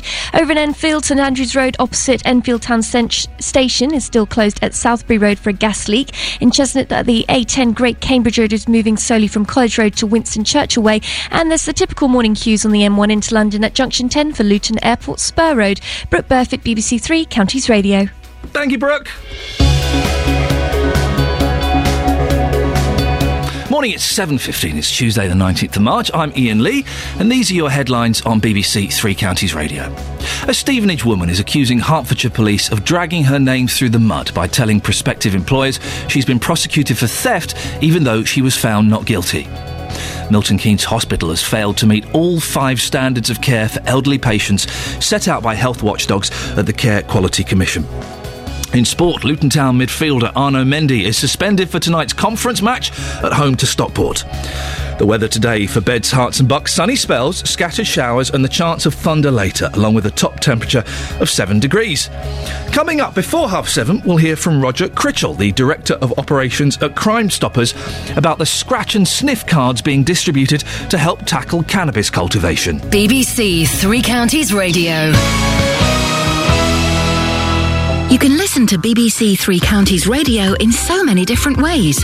On FM 95.5, 103.8 and 104.5. On AM 630 and 1161. Online at bbc.co.uk/Three Counties and on DAB Digital Radio. Retune your digital radio now and look out for BBC 3CR. Bringing local radio to you in more ways than ever before. BBC Three Counties Radio. Morning, 08459 455 555 is the telephone number. Go and have a cheeky look at the Facebook page, why don't you? We've got all the things up there we're talking about this morning. We've got this cannabis story, we've got a picture of Lorraine, and also this £27,000 stage that's been bought using Mary Portas money to rejuvenate Hatfield. Not quite sure how it's going to do that, but keen to get your thoughts on it. Facebook.com/BBC3CR. Now, Herts Police want you to scratch and sniff out cannabis farms in Hertfordshire. Crime Stoppers has joined forces with Hertfordshire Constabulary in a campaign to tackle cannabis cultivation by distributing 2,000 scratch and sniff cards to the public. Don't get excited, they don't get you high. It's to help people to recognise the smell of growing cannabis so they can detect the farms. 104 farms were found in Hertfordshire between 2010 and 2012. Well, Roger Critchell, the Director of Operations at Crime Stoppers, is with us now to tell us more. Morning, Roger. Good morning. How will these cards help people identify cannabis farms? What they actually do is they give you the smell that the plants produce when they're actually growing. So it's not the smell of cannabis as in the normal sense when cannabis is being used by a user. It's in the growing process. So it's a way of helping you to identify, amongst other things, what to look for. How much are these cards costing? They're not that much. They've been produced. We've got funding from Hertfordshire Police and 13 other police forces at the Home Office, and roughly for the whole batch, which is in the thousands, it's cost us about £20,000, I think. So each one's a matter of pence to produce. And where are they going to be distributed? Who gets these? Right, we've got 13 police forces, one of which is Hertfordshire, as you said. Distributing them through the postal system, so they'll be coming through your door to areas where the police feel that there may be opportunities to gather information. How big a problem is it, Roger, the cannabis farming in Hertfordshire? I think it's. I must say, in Hertfordshire, it's not a big problem. But what we are seeing is a worrying trend of organised criminal gangs using residential properties in areas that we don't normally see, and Hertfordshire could well be one, because it's what the point is. It's linked to serious and organised crime now, as opposed to just somebody growing cannabis. Isn't this going to encourage people to snoop on each other, Roger? Is that what we really want? No, it's not actually. What it is to try and get people to call us about serious and organised crime. Of course, people can call us anonymously on Crime Stoppers, 0800 555 111, or go online. It's really about making the public aware of a growing problem in relation to serious and organised crime. And Roger, supposing that someone is suspecting that there's people growing cannabis in a house next door, they might be a little bit scared to call because they could be associated with dodgy people. Well, the big thing is, by all means, call the police, but you can, of course, call Crime Stoppers. It's completely anonymous. We don't know who you are. We don't want to know who you are. All we actually want to know is what you know. Roger Critchell, Director of Operations at Crime Stoppers, thank you very much. Across beds, hearts and bucks, this is Iain Lee on BBC Three Counties Radio. Got a text about cold callers. It's the thing, we always come back to it because it's so flipping annoying. I've had my new phone number for a week, right? I've got no idea what this new phone number is. Not a clue. I probably will never remember it. First time I've had a landline in 2 years.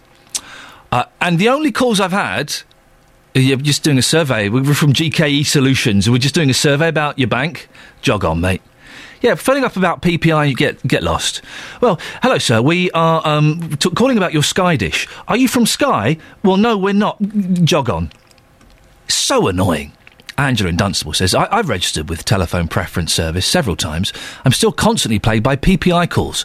Ones that say on display, international. But they are either PPI on about my computer, which I haven't got, or insurance. I don't answer these calls now. I also get people trying to sell all sorts of insurance, funeral plans, will services, mortgages. I get at least 4 calls daily, sometimes up to 24 or so, and I'm not in all day. Really? What lists have you been signing up to, Angela in Dunstable? They drive me nuts. I'm also ex-directory, so call preference service doesn't work for me. I think it does work if you're ex-directory. I think it does. It should do. I don't want to change my number as I've had it for years. And anyway, why should I? You've spotted the little loophole there. Call preference only works for, I think, UK-based companies. And lots of these companies are all over the world nowadays, or registered all over the world anyway, so they can kind of get round it. Still worth doing a bit of TPS, because it will definitely reduce it. It won't necessarily get rid of all of them, but it will definitely reduce it. Now, exciting news, Royal Watchers! The Duke and Duchess of Cambridge will be visiting Buckinghamshire today. William and Kate will visit the headquarters of Child Bereavement UK at Saunderton, near Princess Risborough. Katie Kohler is the Assistant Director of Bereavement Services from the charity and joins me now. Good morning, Katie. Hi. You must be all very excited down there. Yes, we are all very excited. We're really honoured that the Duke and Duchess are both going to make a visit to us today. We're really excited. Tell me a little bit about the charity. What exactly does Child Bereavement UK do? Well, Child Bereavement UK supports families, both children and adults, when either a child or baby has sadly died or a parent or carer has died. And we also educate professionals that are helping support families across the country. We train about 5,000 professionals across the country in the front line of bereavement support, so that they in turn can provide professional support to bereaved children and families locally to them. How on earth do those people that are on the front line do their jobs, Katie? I can't think of anything more heartbreaking than having to work with families that have lost a little baby. It is very, very sad work, but I think most of us feel very privileged to be able to work with these families and to try and understand some of what they're going through and to be able to support them through that. So I think we feel very honoured to be able to do that. Listen, it's incredible work that you do, but it takes a certain very special kind of person, I would imagine, to be able to do that. Well, I guess we've all got slightly different backgrounds, so we're all coming to it from a slightly different angle, and everyone has their own personal histories, which obviously kind of contribute to how you are with a family. But I think at the end it's either right for you or it's not right for you, and hopefully it's right for us. Well done. Listen, I think it's amazing what you do. What's going to happen today? What's the plan? Well, the Duke and Duchess are going to visit all parts of our offices. They're going to have a tour around and have a look at our fundraising department and at our training department and at bereavement services. Because in bereavement services we have a helpline that we run Monday to Friday, 9 to 5, and that's for families or professionals to phone in and ask questions or get support. So they'll hear about that. But more importantly than any of all this is they will get to meet the families that we are currently supporting. We're going to have a group of children with their parents, and also our YPAG, which is our Young Persons Advisory Group, that will be there, and also a group of parents. So they'll get to actually meet the families that we're supporting. Katie, how does this work? Do you apply for them to come, or do you get a phone call one afternoon saying, "Hello, we're from the Palace. Would you like Wills and Kate to pop along?" How does it work? I think that we've invited them, and that the Duke is our royal patron and has been for the past 4 years, and he's shown a real keen interest in the work of the charity. So I think that it's something that he would have wanted to do, and we're more than happy to have him to come along. We feel that it's been wonderful that he's wanted to come. He makes a huge positive difference to Child Bereavement UK. And what preparations do you make? 'Cause I did read a story that the Queen thinks everywhere smells of fresh paint because the morning that she's coming or the day before, everything gets painted. I'm guessing you haven't done that, but have you been around with a black bin liner collecting everyone's rubbish and tidying up? We are very lucky, actually, at the offices where we are, and we haven't had to do any redecorating or any clearing up particularly, because we're used to having very important guests in the way of families that visit us every day, so we like to make it very warm and welcoming for families. So to that extent, we haven't had to actually make much difference. We've probably made one or two few more cakes than normal. I bet you have. And how many people are turning up? It's very difficult to estimate that.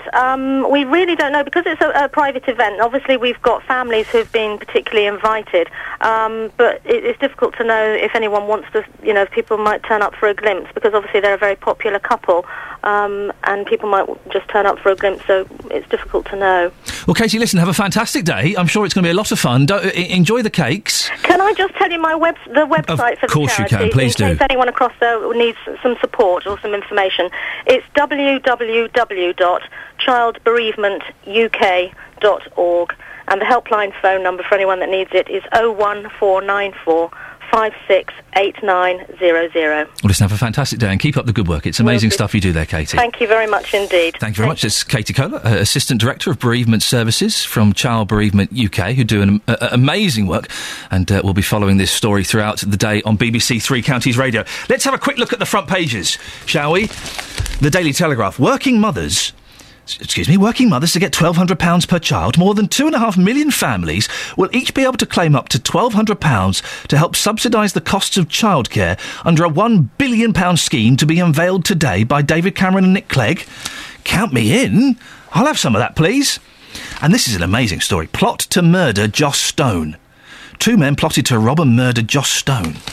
I like Joss Stone. I met her when she was 16, before she went to America and became bonkers, and she was a naive 16-year-old girl from Cornwall who had an amazing voice, and she was delightful. Absolutely delightful. And then, she went a little bit potty. But who wouldn't under those circumstances? The Guardian. Papers bridle at historic deal on press.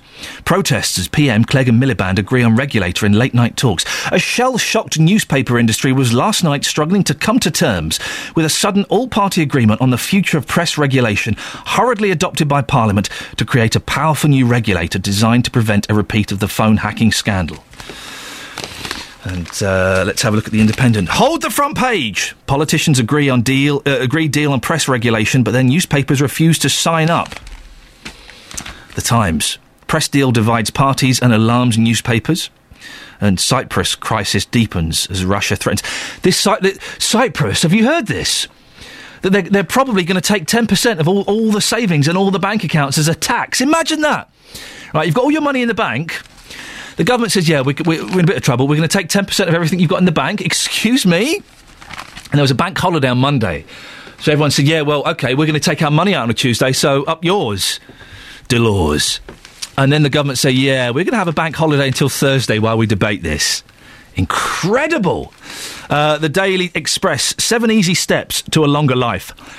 I'll just tell you what these 7 steps are to a longer life. It's revolutionary stuff, OK? So follow these. 7 steps to a longer life, according to the Express. 1, stay physically active. 2, keep a healthy weight. 3, eat healthily. 4, maintain a good cholesterol level. 5, keep your blood pressure down. 6, control sugar levels. 7, don't get cancer. Now, OK, 7 is don't smoke. But, to be honest, who didn't know that stuff, Daily Express? That's not a front page. We'll do the rest of the papers later. Here's the travel with Brooke. Beds, Hearts and Bucks travel. BBC Three Counties Radio. Thank you very much, Ian. Starting with the congestion in Cheshunt on the A10 Great Cambridge Road. Traffic is very slow from College Road all the way to Winston Churchill Way. The M25 typically busy this morning with the usual areas of congestion. On my cameras, it's looking particularly bad between junction 21A for St Albans to 19 for Watford.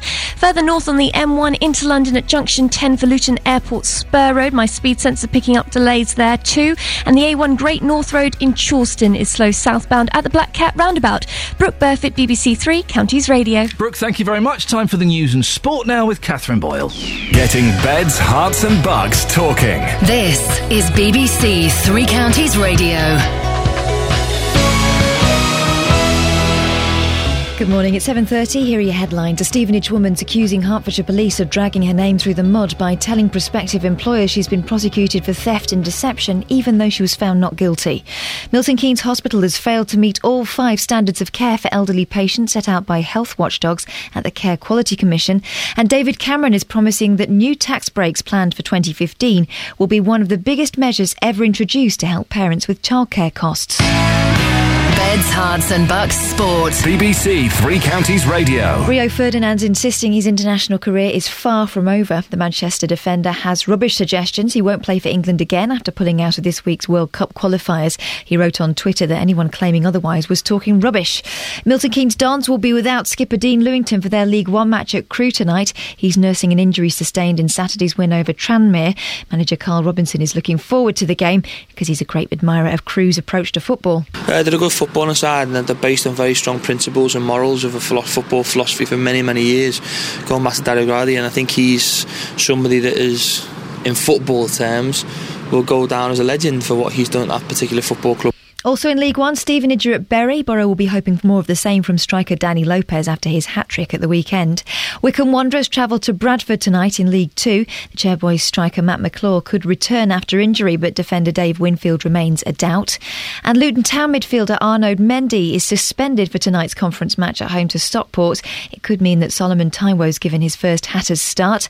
Manager John Still's already looking to next season. It is the time to look at players out of contract and look at players in contract that you don't think are going to be quite up to it, and that is a difficult thing, because you can identify people that you think are not quite up to it, but if they've got time left on their contract, they can choose to stay. But I'm not worrying about that yet.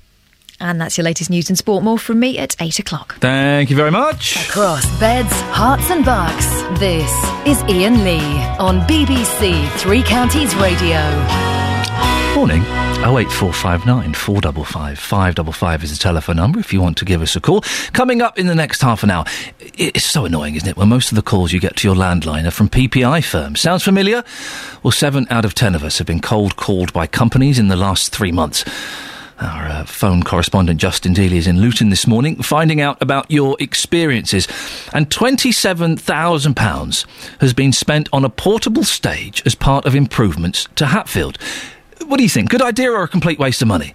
I'll be speaking to the Hatfield Town Councillor, who thinks the Porter's pilot is a joke and this money is being wasted. 08459 455 555 is the phone number, or you can go to facebook.com/BBC 3CR.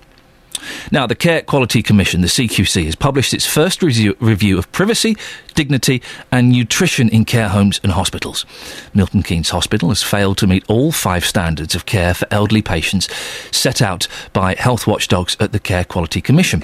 An inspection in August found Milton Keynes Hospital failed to safeguard patients from abuse, treat patients with respect, provide for patients' nutritional needs and have appropriate staffing levels and proper record keeping. Well, hospital bosses say they've reviewed staffing levels since the CQC's visit in a bid to ensure patients' needs are met.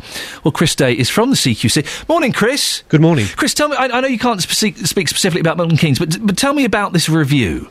Well, the review itself was conducted with 550 organisations across the last sort of 6 or 7 months. And what we were trying to find out is, well, first of all, in hospitals, have things improved?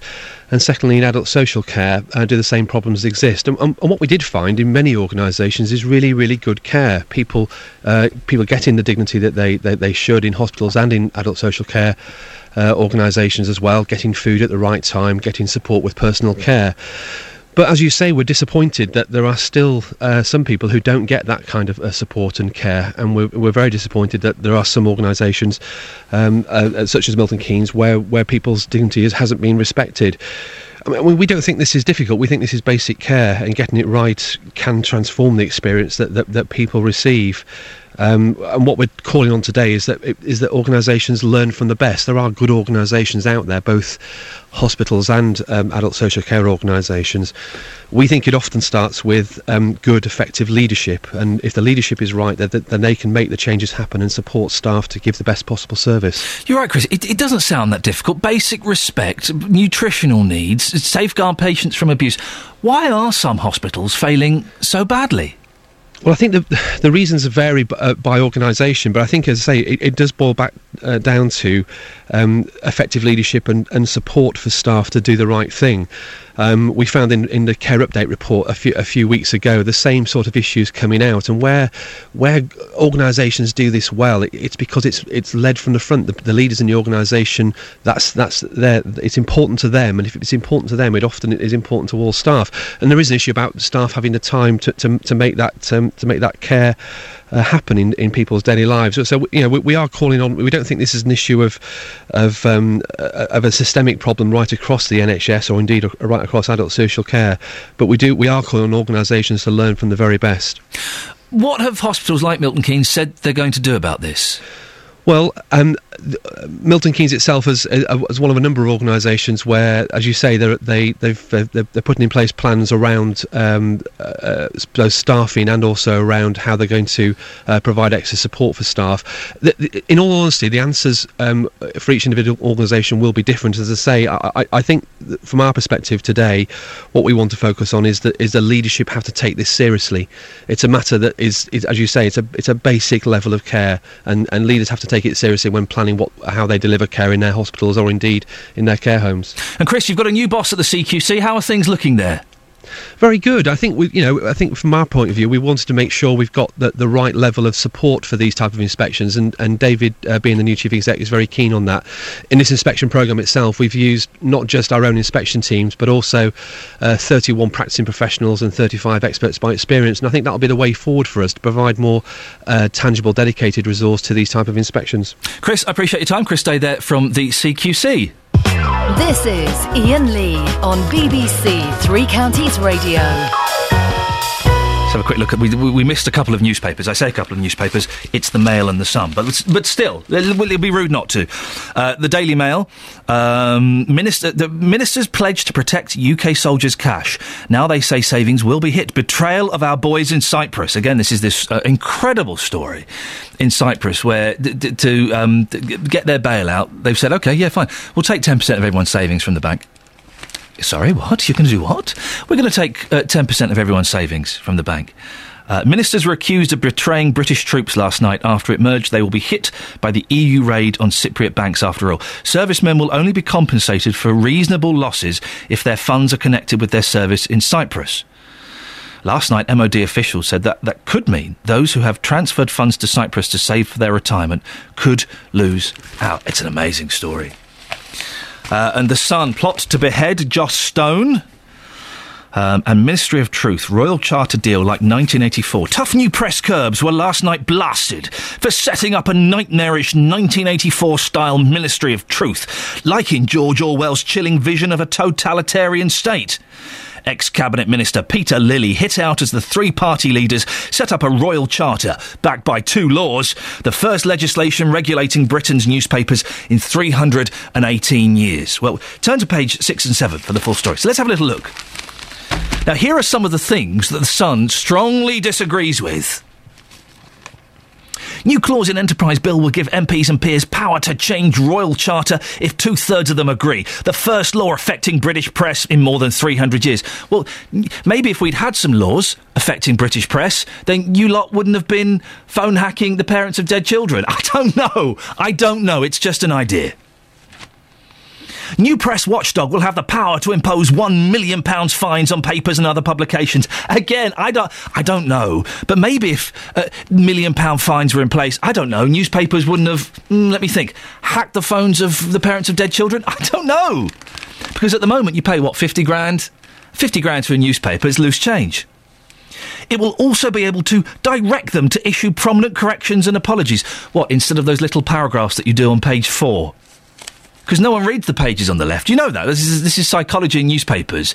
Hardly anyone reads the boring stuff is always on the even numbers. The pages on the left, because no one ever looks at the pages on the left. They always look at the pages on the right. It's a fact.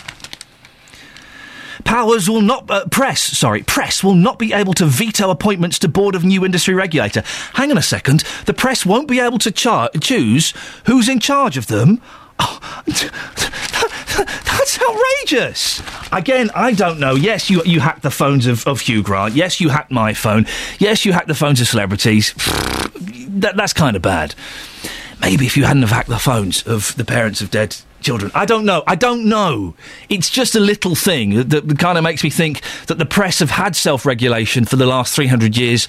You couldn't handle it, guys. You couldn't handle it, and that's why it needs something a little bit more serious. You know, you've proved time and time again you can't do it. You ruined it. You had your chance, you blew it. 08459 455 555. Do you agree with me, or are you terrified this is the end of press freedom? Now, isn't it annoying when most of the calls you get to your landline, they're from PPI firms or insurance firms or people associated with all kinds of nonsense? I've just moved into my new house, got a brand new telephone number, and I'm getting cold calls on it. Well, consumer campaigners say tougher action is needed to stop people being plagued by firms. Have you had a problem with this? Well, Justin Dealey's in Luton this morning, finding out your experiences. Justin, what have you been discovering? Ian, am I safe to talk? You are safe to talk. Rant? Well, am I safe? Well, I don't know. We're probably being monitored, not by many people, but by a few. So we're talking about these nuisance calls. I mean, in the first hour, we had lots of reaction coming in. We spoke to one man. Now, he's got caller ID at home, so if he sees a number that says withheld or blocked, he gets his 2-year-old child to deal with that, which is quite amusing. But so many people have had so many problems with these calls and the texts as well. Here's some more reaction from people in the last 10 minutes or so. Now, Jill, you're getting these calls twice a week. Just how annoying is this for you? Well, it's inconvenience because they talk to you and then you turn around and say, well, I don't need it, I've got no problems, but they still don't really listen to you, so it's just time-consuming, annoying. And are these people quite rude as well? Yes, they're quite rude. Yeah, it was like, well, you must have need this. You say, well, I don't, but, so they don't. Would you agree that enough is enough now? Something's got to be done. Not just yourself, but other people I'm talking to are also getting these calls. Something's got to be done to stop this now. Oh, definitely, yes. Now, madam, you changed your telephone number in, September? Before you changed that number, how many of these calls were you getting every week? Probably 3 or 4 a month. 3 or 4 a month. How frustrating was that for you and your family? Yeah, it was very annoying. My husband particularly got very cross about it all. So do you think something's got to be done now? You're not getting these calls anymore, only because you've changed your number, but do you think enough is enough now? Yeah, I mean, it's probably going to start up again soon, because I've only had the number for a short time, but yeah, something's got to be done. Now, Andy, you're not receiving texts, that's one thing. You're not receiving calls to your mobile phone, but you are receiving them at home. How many of these are you getting every single week? I reckon probably 3 or 4 a week, and they're usually from companies abroad trying to sell me really predictable things like PPI insurance, claims, that sort of thing, and I'm really not interested. And these people won't go away, will they? No, they keep coming back, and it tends to be the same voices. I recognise the same voices. Start to build up this relationship with them now. Really? And start asking really impersonal questions. So it's got that bad that there is a personal relationship developing between you and the person on the other end of the phone. How ridiculous is that? It's getting a bit stupid, especially when they're phoning me up and I'm saying, well, how are you this week? Because you had a cold last week, and they don't quite know how to respond to that. Treat them with kindness and they soon go away. I suppose you're thinking to yourself, if you're rude to them, they might put on one of these blacklists and you'll get even more calls. That would be delightful. Please go ahead and do that. That would be absolutely wonderful. OK, just lastly, the consumer group, which they're calling for a task force to deal with this, I'm sure that you go along with that. Yeah, absolutely. I think it's a good idea, and try and get some proper regulation in place so people aren't bothered by this, because for some people it must be very frightening. That guy sounded mental. He was an interesting guy, a very interesting guy. We had a long conversation afterwards about my broadcast equipment, which is very, very nice. But in terms of myself, in the last week here, we're talking the last week here, I've had a text about PPI insurance. I've had 2 calls, one of those recorded, and another one as well with a salesperson, which woke me up in the afternoon. There I am. I get up early in the morning, trying to have a nice afternoon kip, and there they come. I don't need it personally, but these problems unfortunately won't go away. And as you've heard there, which trying to do something about it. A member of our team, I won't mention any names, but she's tiny, has messaged me saying, I used to be a cold caller. I got £5 an hour. I worked for a national opinions poll. I had to ring people and ask them for their thoughts on things like hormone replacement therapy. I think one person spoke to me nicely out of all the people I called. I lasted 2 shifts. Oh, bless I've got friends that have done it, and it's a dirty job, but really, I mean, there are better things you could do, surely. There are, but then again, I suppose, for those people, they've got to earn a living. It's like me, I suppose, every morning. You irritate people every morning? Yes, aggravating people. These people have got a job to do, but there comes a point where you've got to say, come on, enough is enough. This problem simply isn't going away, and from the people that I've been talking to this morning, it's getting worse. I got to say, Justin, if you gave me a call at 8:30 in the evening trying to sell me insurance, you could probably charm me round. Yeah. You're a very charming man. Are you trying to get rid of me? Yes, I am. Bye. Right, 7:45. Here's the travel news now. Beds, Hearts and Bucks travel. BBC Three Counties Radio. Thank you, Ian. The M25 anti-clockwise has patchy delays from junction 21 for the M1 all the way to junction 15 for the M4. The worst the queuing on my cameras looks like between junction 16 to 15. Over in Enfield, Southbury Road is closed in both directions between Silver Street and Willow Road for a surfacing work. That's following a gas leak which happened last night. The A1M southbound has delays between junction 8 for Hitchin and 7 for Stevenage. And finally, on the A5, the High Street north in Dunstable, there's very slow traffic from Church Street towards the junction for the M1. Brooke Burford, BBC Three Counties Radio. Brooke, thank you very much.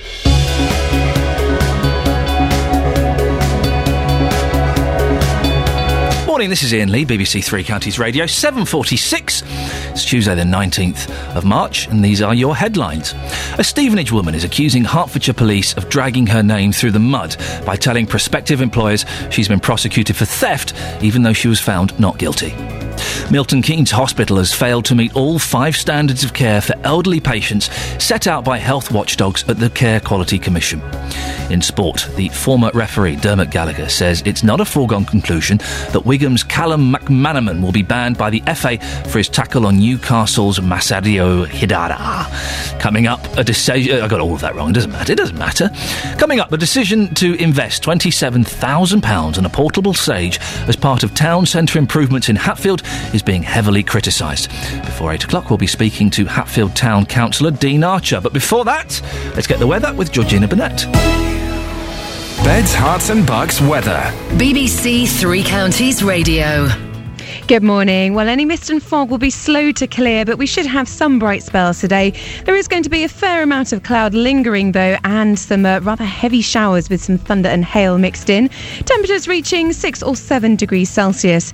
Tonight, any showers should die away, leaving us with a largely dry night. Mist and fog is likely to develop, and there's also a risk of some localised frost with freezing temperatures. Tomorrow, a lot of cloud around and some wintry rain, which should die down by the early evening. It's going to be a cold night tomorrow night with some just occasional flurries. In the day, though, we'll have highs of 6 degrees Celsius.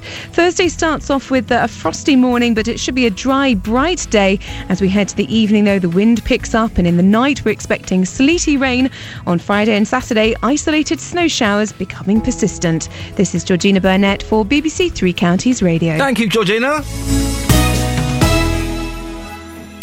Every weekday morning from 9. The JVS Show. With the biggest questions. Today on the Big Phone-In, I'm asking, would you support some dog breeds being removed from this country? Should traffic wardens be more lenient? Would the government be right to drop the minimum price for alcohol? And the biggest opinions. I think the tax is completely unfair. It doesn't matter how old they are or how young they are. They're still your children. It doesn't matter whether it's male or female or what. I'm disgusted with the people that... You should have cut them people off. The JVS Show. Weekdays from 9. On BBC Three Counties Radio. I don't know why he was asking those questions in a Metal Mickey style voice. That's not his normal voice. And again, this is the last time I'll flag it up. Well, it's not actually. I'll probably do it again.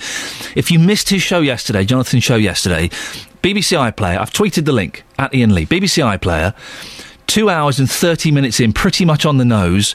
It is just one of the funniest bits of radio I've heard in ages. Him and Tim, who helps in the Consumer Hour. Oh my goodness. How do they keep a straight face talking to Ricky, who it turns out Ricky is a very, very naughty man, or at least Ricky would like to be a very naughty man, given the opportunity. It's wonderful. Go 2 hours, 30 minutes. BBC iPlayer, yesterday's show. It's the consumer story about a gentleman signing up to a dating website. I can't say any more than that. It's so funny. Oh man, they honestly, someone should make an animator should get that clip, make a little YouTube video out of it. Honestly, that would go around the world. That will make Jonathan a star around the world. A little animation of that. I'm going to get Tim to say that to me later on, that little... Anyway... Onwards and upwards, shall we, dear listener? A decision to invest £27,000 on a portable stage as part of town centre improvements in Hatfield is being heavily criticised. The money from the Porter's Prize winnings to regenerate local areas has been used by Welwyn and Hatfield Borough Council. They say it'll be used for events and fetes and it'll attract new people. So, do people in Hatfield think it's a good or a bad idea? Our reporter Simon Watts has been to see. Bad one. I think that they need to sort out the rat problems, they need to sort out the repairs before they put up stupid things like a stage that's not needed. You told me that you lived in Hatfield, but you don't anymore. No, I moved out 6 months ago because I couldn't stand the place anymore. It's just too dirty, too dim, too dank.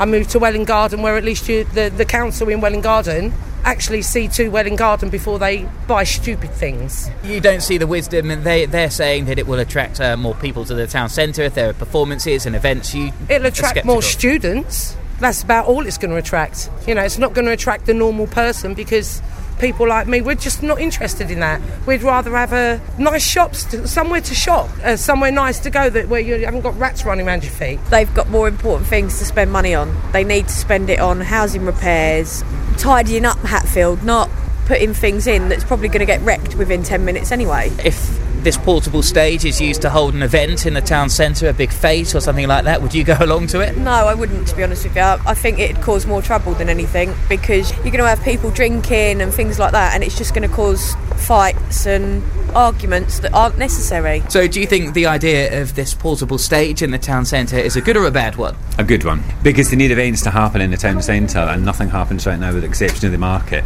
so they need something to happen so we can draw people into the town centre and create business for the shops that are there, and we need something to draw because there's nothing at the moment. Do you feel the money could have possibly been invested in more resourceful things, or do you think that the most important thing is getting people in to the town centre? The most important thing is getting people into the town centre. They've done a lot of work around the town centre to improve the environment, and it's not a massive amount of money, so I don't really know what else they could do. I think they're quite restricted in what they had to spend. And hopefully with performances on the stage and events happening, more people will come and more people will use the shops, I suppose. Yeah, they need some. They've done similar things in Welwyn, and they've got connections between the town centre managers, and that works really, really well. So same thing here, we should have the same results to draw people in to get business into the town centre. Bad idea. I don't think it will attract the average person, no. I mean, the town itself is so scruffy, isn't it? It really needs some work done on it, make it more interesting for people to shop here. We've only got really got us, you know. A portable stage in the town centre, a good or bad idea? A good idea, because it will attract many people. So if there's a performance in the town centre, you go along, would you? Yeah, I go. I think it's a good idea. A portable stage in the town centre here, is that good or bad? It's rubbish. For what? What they're coming to see? What attract people to what? There's nothing here to attract. So you think the most important thing is to maybe improve the surroundings here before you attract people? Before you attract people, yeah, definitely. It's a waste of time. What you're coming to see, the biggest thing we've got in Hatfield is Asda. That's the most exciting bit it gets. That's it. Well, with us now is Hatfield Town Councillor Dean Archer. Morning, Dean. What do you think about this stage? I think it's a bad idea. I started the Porter's pilot over a year ago, and I invited other members to join me from other parties. I researched other successful local markets like St Albans, Hitchin, Hertford, Bovingdon to see what they had to offer, and I devised a scheme to improve Hatfield's neglected town centre, to make it bigger and better and to attract families and the 12,000 local students we have at the university who currently have nowhere to go. That's 40,000 people in all. The Conservative leader, politically hijacked the scheme because there was an elections coming up, put in a fellow Conservative, and the scheme was then run in not the way that I'd hoped. I'm really pleased that Hatfield won the money, but we could have done better things. How much money did you get in total? We won £100,000. Right, so that's 27%. That's even I can do that simple maths. We could have created a bit bigger and better, vibrant market. What would you have done? How would you have spent the money then, Dean? Okay, I'd invited market traders for a 6-month period and paid them £50 each. So £50 for 20 traders for 6 months would be £24,000. Allow 15 other stallholders to operate for free for 6 months, so that's nil cost. Install an attractive 6-metre diameter Edwardian style bandstand that bandstand? That would act as a focal point for the town, for a historic town. But Dean, no one uses bandstands anymore. They do, actually. I've been around the country and done a lot of research. Okay, well, what would have happened in the bandstand? Don't say have a band. Well, you could have a band, you could have entertainers, buskers, etc. Okay. And that would be alongside the market. How much is a bandstand these days? £30,000. Hang on a second, Dean. So they've spent 27 grand on this stage, and you want to spend 30 grand on a bandstand. How is that different? Because the bandstand is permanent. Right, okay, there's no cost. Once it's installed, that's it. The stage is £27,000, but it's going to take 3 to 4 people every time to erect it and to tow it behind the vehicle, which is going to be a minimum of £600 a time. Well, the council say it's only going to be £350 a time. I can't see how they work that figure out, because they're going to have to hire a lorry and a driver that's able to tow a trailer that is 9 metres long. Listen, Dean, I like your idea about getting market traders in. I think that's a cracking idea. Spend a few quid, get some more market traders in, and hopefully they'll stick and it will attract business. But there will be people listening to this, Dean, I'm sure, who are thinking that not only the people that recommended the stage for 27 grand, but you as well recommending a bandstand for £30,000. There'll be people going, you councillors are completely out of touch with what people want. No, that's not the end of all of it. There's also flower beds that are a complete waste of space down there. Right. Then they should all be removed, and then we install some shipping containers like they have in Shoreditch, where they've got their pop-up market. That's £10,000. Brighten up the whole of the market square for £6,000 in paint. I was promised that by the Borough Council, but that's never happened. 20 new colourful canopies are £200 each, so that's £4,000. Budget of £200 a Saturday for 6 months for professional street entertainers. Because remember, this money was supposed to be to attract people into the town. Of course. Okay, if you've got a portable stage, you're only going to be able to use it whenever it's called for. Now, if they've planned to have an entertainment every weekend in the town, then great. But why spend £27,000 plus the cost of towing it there, erecting it, when you could have had a bandstand there permanently? Dean, do we know what events are coming up where this stage might possibly be used? No, we don't. The other problem is because the way that they are doing the town, and they've limited the access with sort of bollard-type things to stop vehicles getting in and out of the town, there's a possibility, there's a problem that stage might not even be able to get into the middle of the town. You're joking. Hang on a second. This stage that they spent 27 grand on might not be able to go into the centre of the town? Possibly, yes. Well, if that's true, that's incredible. Dean, we've got 30 seconds. What's your message to Welwyn Hatfield Borough Council? Well, it should have never been run by a council. It's supposed to have been run by the residents. But unfortunately, nobody got involved. Was it put out to the residents and they didn't get involved, or was that option not given to them? The option wasn't given to them. Right, I was doing it not as a councillor, I was doing it as myself, Dean Archer. Well, Dean Archer, thank you very much for joining us, Hatfield Town Councillor, and man about town as well. We did ask Welwyn Hatfield Borough Council to speak to us today. They sent us a statement. It's a shame. Basically, it says it's a shame that any positive news in respect of the town centre continues to be criticised by a small minority. Well, what do you think?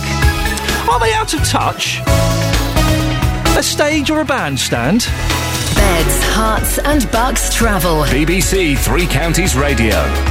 The M25 anti-clockwise has patchy delays from junction 21 for the M1 all the way to junction 15 for the M4. Over in Enfield, Southbury Road is closed in both directions between Silver Street and Willow Road for surfacing work following a gas leak last night. That's put 10 bus routes on diversion. And I've had a call in about some traffic lights not working in Bedford on the A6 Ampthill Road near the Kempston Retail Park. It's causing some confusion and that is causing some delays. If you know any more, call our travel line on 08459 455 555. Brooke Burfitt, BBC Three Counties Radio. Brooke, thank you very much. You sped through that because of my clumsy timing. Thank you. What do you think? Are the council completely out of touch? Either £27,000 on a stage or 30 grand on a bandstand? I'm scratching my head ever so slightly. 08459 455 555. Speak to you after the news with Catherine Boyle. Getting beds, hearts and bucks talking. This is BBC Three Counties Radio.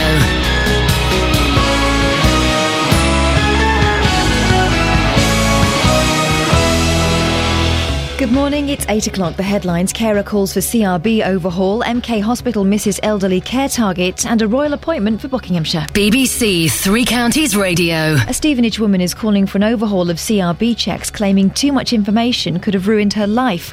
Care worker Lorraine Nugent says she was turned down for 2 jobs as soon as employers found out about a court appearance for theft and deception, even though she'd been found not guilty. Miss Nugent told Iain Lee she had to fight to have those details removed. If it's meant to protect people, especially the vulnerable, yeah, go ahead, put it on. And I can actually see a point, but why does it have to put the details like that on there? I spoke to the police and they actually said to me, the police officer was very rude, and he actually said there's no smoke without fire. Independent care watchdogs say Milton Keynes Hospital is failing to treat elderly patients with dignity and respect. Milton Keynes Hospital failed to meet all 5 of the Care Quality Commission's elderly care targets, although inspectors found standards nationwide had deteriorated significantly since 2011. Chris Day is from the CQC. Milton Keynes itself is one of a number of organisations where they're putting in place plans around staffing and also around how they're going to provide extra support for staff. From our perspective today, what we want to focus on is the leadership have to take this seriously. It's a basic level of care, and leaders have to take it seriously when planning how they deliver care in their hospitals or indeed in their care homes. Ministers are preparing to announce more help for working parents to meet the cost of childcare. From 2015, those earning less than £150,000 each will receive up to £1,200 a year for each child. Welwyn and Hatfield's decision to spend its share of Porter's pilot money on a portable stage is coming in for widespread criticism this morning. The Borough Council spent £27,000 on the equipment, which will cost a further £600 every time it's used and dismantled. Scratch and sniff cards are Hertfordshire Police's latest weapons in the fight against crime. The force is teaming up with Crime Stoppers to get more of us to recognise the smell of cannabis in the hope it'll lead to more reports of its use and cultivation. The Duke and Duchess of Cornwall are visiting Buckinghamshire later. William and Kate are meeting staff at the offices of Child Bereavement UK at Saunderton.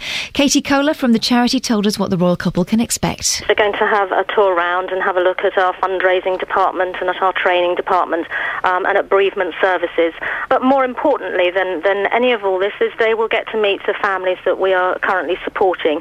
We're going to have a group of children with their parents and also our YPAG, which is our Young Persons Advisory Group. In sport, MK Dons will be without skipper Dean Lewington for tonight's League One match at Crewe. He's still nursing an injury from Saturday's win over Tranmere.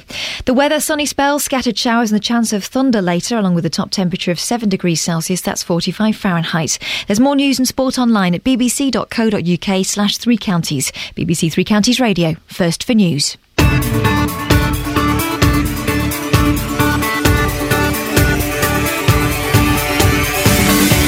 Have I got this completely wrong? Okay, there's £27,000 being spent on a portable stage. Okay. First of all, do you think it's a good idea or a waste of money? This is in Hatfield. It's part of that Portus money that was handed out. 100 grand was handed out to make Hatfield, to rejuvenate the town, get people back into the town. £27,000 has been spent on a portable stage. The other councillor who disapproves of it wanted to spend 30 grand on a bandstand. A bandstand? In 2013? Listen, I like bandstands. I think they look great, but all you're going to get is teenagers weeing on it, drinking hooch and having it off. That's all that's going to happen, isn't it? Are councillors completely out of touch? I thought some of the other plans that Dean had were cracking, getting some market traders in, but brightening it up, making it a bit more colourful. But a bandstand and a portable stage? What do you think? Am I being a bit harsh there? 08459 455 555. Other stories this morning include a Stevenage woman says her life has been ruined after she was prosecuted but cleared of deception and theft. We'll look at why information still comes up in criminal record checks even if you're not guilty. And cannabis, when it's growing, do you know what it smells like? Hertfordshire Police is going to be handing out scratch and sniff cards to help you detect cannabis farms. You can go to facebook.com/BBC3CR. You can send me a text, 81333. Start your text 3CR. Include your name, please, otherwise it won't get read. I'd like to know who you are. Or, and this is my favourite way, you've been a bit quiet on the phones this morning. You all right? You all right, love? Give me a call, 08459 455 555. BBC Three Counties Radio. Hertfordshire care worker says her life as a carer has been ruined after 2 future employers were told she was taken to court for deception, even though she was cleared of committing any offence. Lorraine Nugent from Stevenage says criminal record checks led to the job offers being withdrawn because of her court appearance. Earlier, I met Lorraine and we went through her CRB form together. Have you got the CRB here? I've got the CRB. Am I allowed to have a little look at it? Absolutely. Let's have a look. It's got six paragraphs that really make me out. If I read it, I wouldn't employ somebody. Oh my goodness, look at you. What a naughty lady you are. On May the 24th of May 2007, Lorraine Nugent was arrested on suspicion of committing an offence of theft. So at Luton Crown Court, Lorraine Nugent was found not guilty of 3 charges of and then theft. Again, it states everything again. Yeah. So you were found not guilty of 3 charges of theft by employee, 3 charges of obtaining property, so basically not guilty, not guilty, not guilty. Absolutely not guilty. And everything was proved with every receipt, everything. Now, if I read this and didn't get to the last paragraph, I think, oh dear, no. So really, with everybody, I showed my friends who are support workers, social workers, and everybody. Nobody can believe it. Lorraine's current partner also died during the investigation. What is the relevance of that on there? Absolutely no idea. Up until the last paragraph, you think, oh, dearie me. Then the last paragraph says, not guilty, not guilty, not guilty. Mm-hmm. So you're not guilty. And there's the proof. I'm not guilty. You go from doing voluntary work at this place to applying for paid work. Yes. What happened? Well, with the voluntary, as I say, the certificate comes through absolutely Doesn't clear. show any of Nothing that stuff. on there. Okay. Yeah, as soon as I apply for paid work, all this information comes through. Mm. And so what did your potential employers say? With one of them, I never heard back from them, right. And every time I phoned. But with the other one, I actually was offered the job. I even had the training programme to go to and everything, and then they had to pull the lady out to say she's really sorry. They had to go back on it.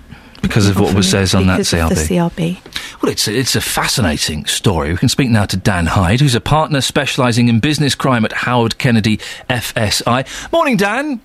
Good morning. How complicated is the process of checking someone's criminal record?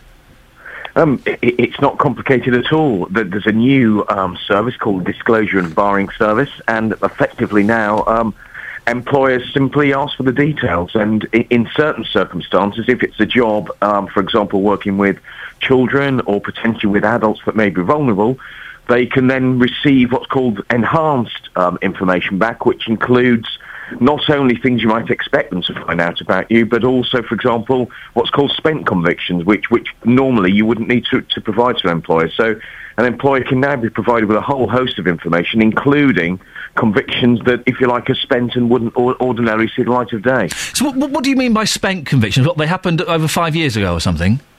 Depending on the offence you commit, after a certain period of time, the law says it should be spent. So taking an example, if you went to prison for a sentence that was, say, between 30 months and 48 months, the law says that after 7 years it's spent. So it would mean that for this length of sentence, this length of time, it's 7 years, you can regard it as spent. So you would not have to tell an employer, you would not have to declare it to anybody. It's as though you're rehabilitated, it was never there.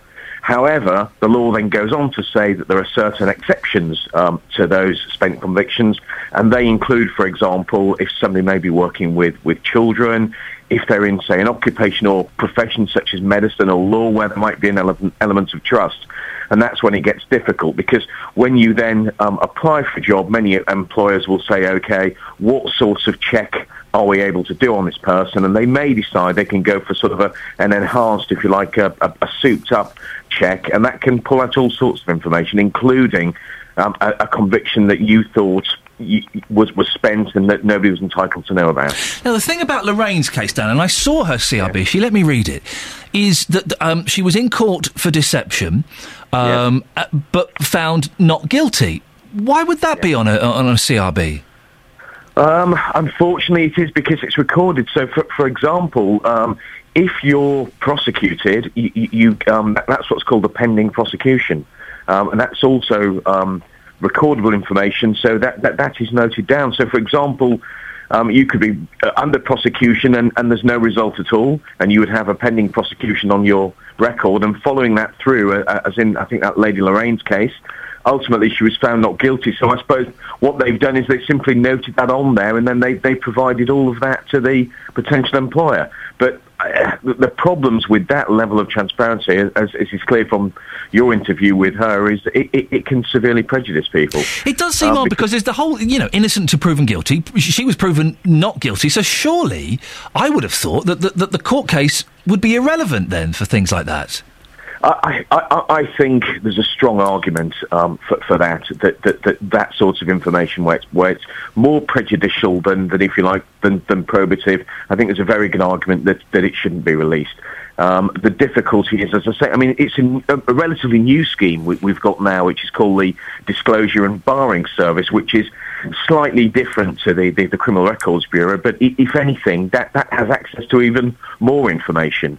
And the problem is, it relies to a great degree on them looking at it and deciding what is relevant and what isn't relevant. So it's the same with the police when they're providing information. They will look at the role somebody's providing for.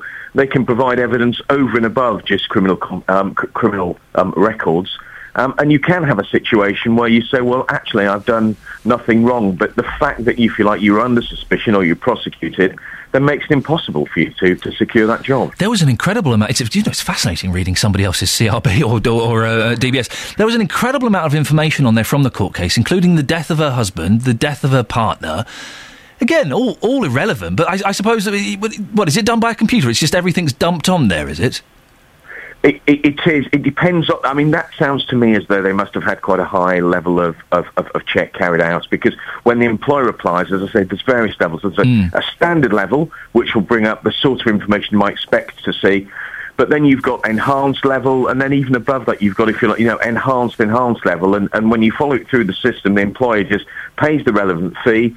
If they say that the person comes into that category because the job might bring them into contact with, say, children, or there's a high degree of trust, then they just get all that information back. And you're right, if you've been through the process and been found not guilty, there's a very good argument to say, I'm being prejudiced for no good reason. Dan, how can people get information off of their checks? Is that possible?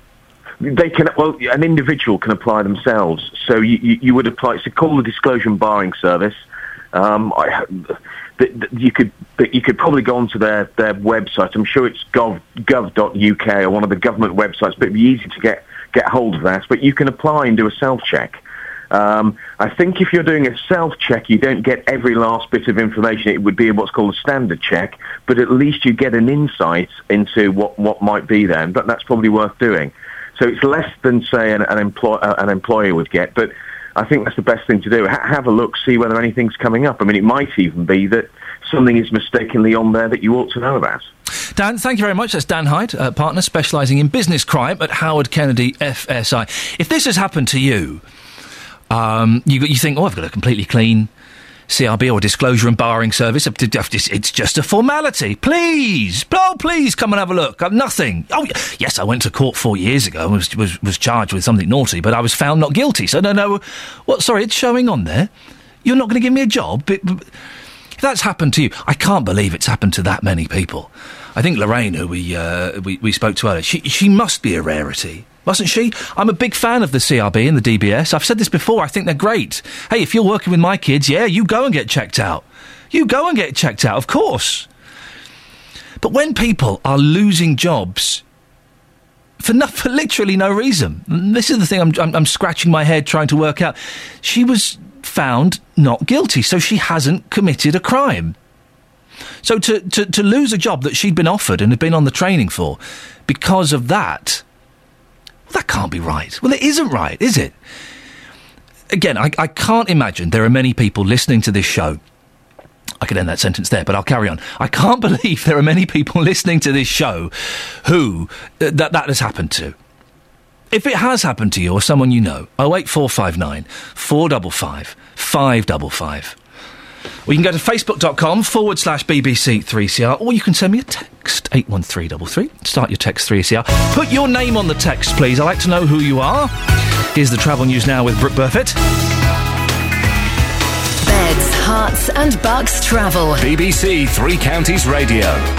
Traffic is busy this rush hour on the M25 anti-clockwise. Patchy delays from junction 21 for the M1 all the way to junction 15 for the M4. I've got my cameras up at the moment. The worst of the queues seem to be between junction 18 to 16. Traffic is slow in Cheshunt this morning on the A10 Great Cambridge Road from the links to the Winston Churchill Way. And further north in Standon on Stortford Road heading into Bishop Stortford, there's congestion at the High Street. I've checked the A5 High Street North southbound in Dunstable. The queues have worsened, I'm afraid. There's heavy traffic from Church Street towards the M1 at junction 9. Brooke Burfitt, BBC 3 Counties Radio. Brooke, thank you very much.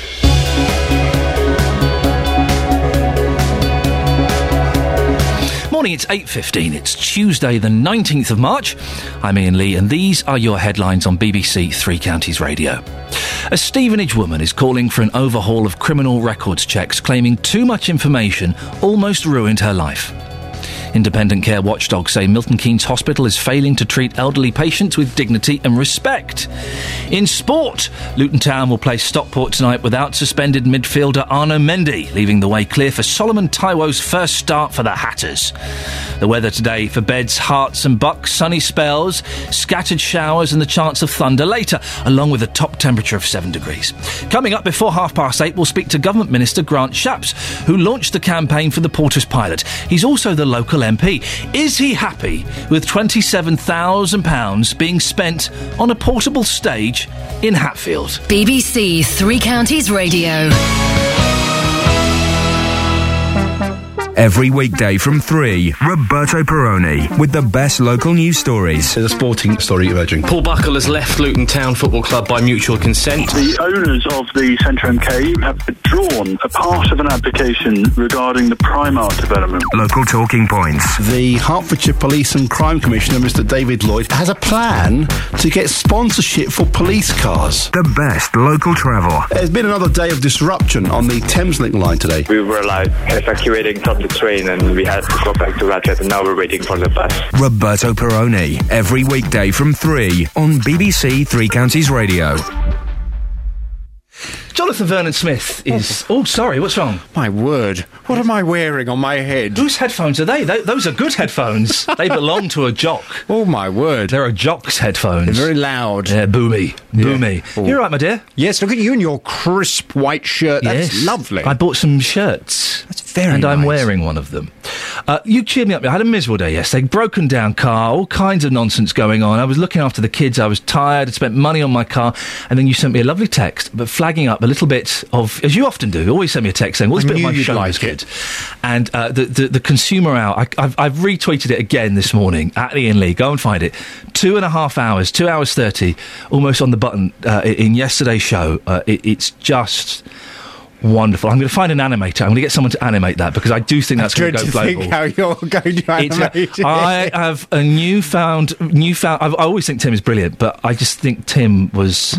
He played it masterfully yesterday. He was. Yes, he was very professional. Ricky's a naughty man, isn't he? Well, poor Ricky. He's a very naughty man. Poor Ricky. They took 120 quid. He didn't want to lose 120 quid. But I was thinking this. Fair play to him because this is how these people work. And Ricky was not embarrassed to come forward and complain. And let's face it, I mean, Ricky's a single man. He was looking for love. He might, in my opinion, have been looking for love in the wrong places. But then, to be fair to him, he did also say that when he was either looking for love or perhaps a one-night stand, he did say that initially when he came on the show. Poor Ricky. I'd love to see a picture of Ricky. So I wish Ricky happiness in his life. I really do, genuinely. I like Ricky. He was a nice lad. He was a nice lad. He's down to earth, and I genuinely wish him happiness. BBC iPlayer, yesterday's JVS show. 2 hours, 30 minutes in. That's the last I'm going to go on about it. It was the funniest bit of radio I've heard in a long time. Well, thanks very much. I'm good. Pleased it cheered you up. I can't get away from how white your shirt is. Well, look at you. We're like the opposite. We're yin and yang today. You're like a negative Rupert Bear. It's the whitest white I've ever seen. Never been worn.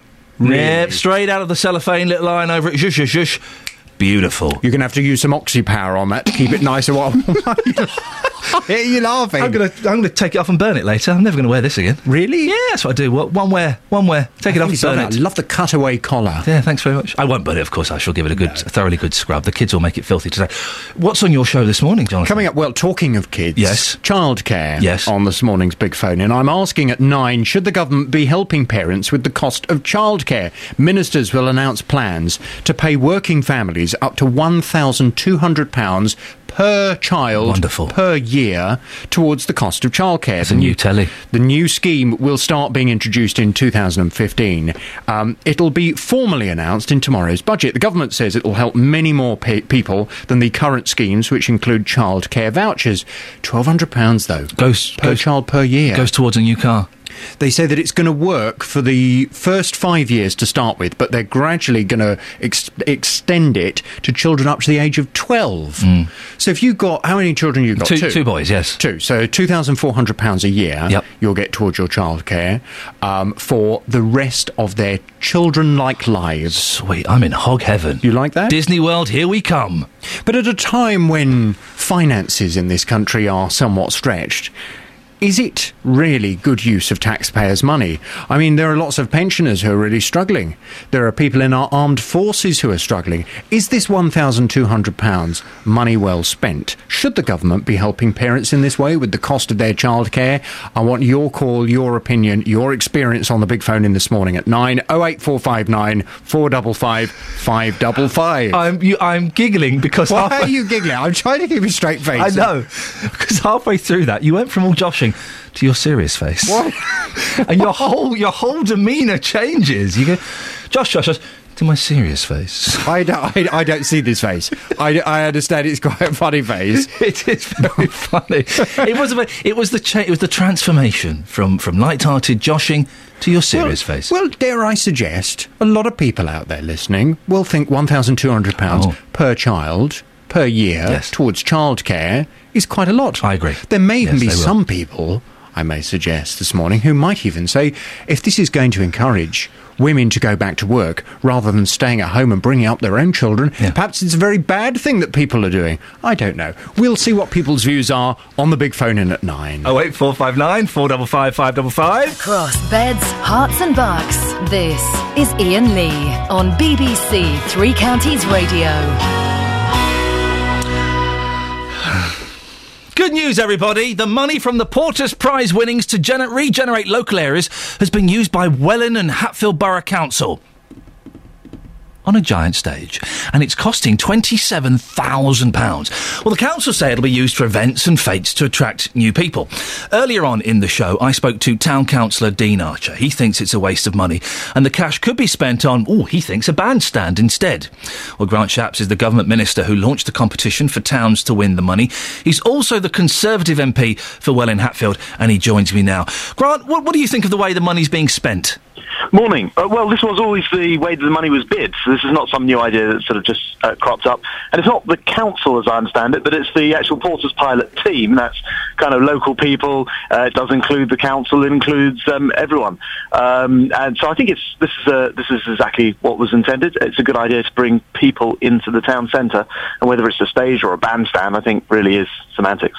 Well, how is a stage going to bring people into the town centre? Well, obviously, with a stage, you can put on functions and events. You can advertise, for example, that the coming Saturday you're going to have a certain activity going on, and that will encourage people to come to the town. Well, what kind of activities? The problem that Hatfield has, by the way, is footfall. Number of people coming to town to be there and then to shop. And right now, for the first time in years and years, there's activity, there's regeneration going on in Hatfield Town Centre. If you go into Hatfield Town Centre, you'll see around White Lion Square and around the other end of the town centre by the Asda, there's actually something going on. Well, what are you going to have? Good news. What are you going to have, Grant? What are you going to have on this stage to attract people? Well, it can be all sorts of community-driven events. You might have a band on, you might have dancing, you might have Zumba. I mean, you could do all sorts of different things. I'm obviously not in charge of the programming for that, but whatever is popular. And how is having Zumba on a stage going to attract people to Hatfield?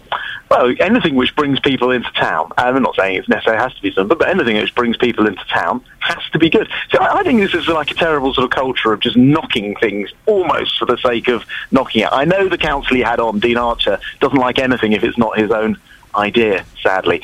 But what we've got is, I think, a good idea to get people into town. I don't care whether it's a stage or a bandstand or whatever is going to bring people in, whatever is going to increase the number of shoppers in Hatfield is surely a good thing. And for the first time in years, as I say, there's actually some development going on. Well, I think one of the great things, I'm sure you'd agree, Grant, is that it's one of the great things about this country, and is that we can question where our money's being spent. Quite right, yeah. And we have not had one person this morning say they think 27 grand on a portable stage is a good idea.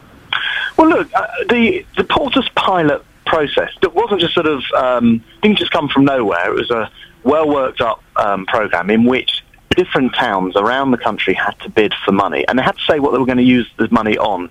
From the introduction, it sounded like this was almost like an afterthought. Not at all. This was actually key to the original application. So it was judged on the basis of how the money was going to be spent and whether it was judged that this would bring people into town and help. The answer was yes, and that's how the Porters pilot money was 600 quid a time, we've been told, to set this stage up and to move it around.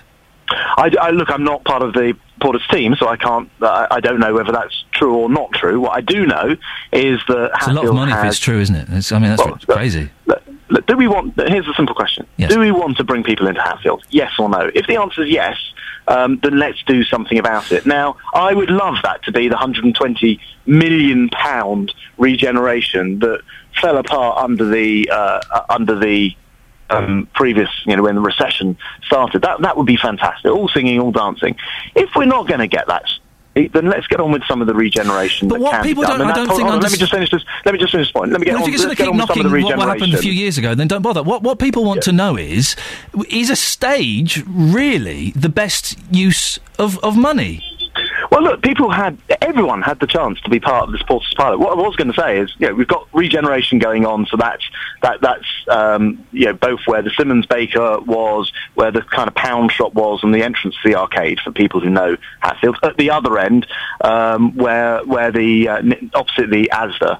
So we've got some regeneration going on. That's obviously a lot more expensive than 20 grand.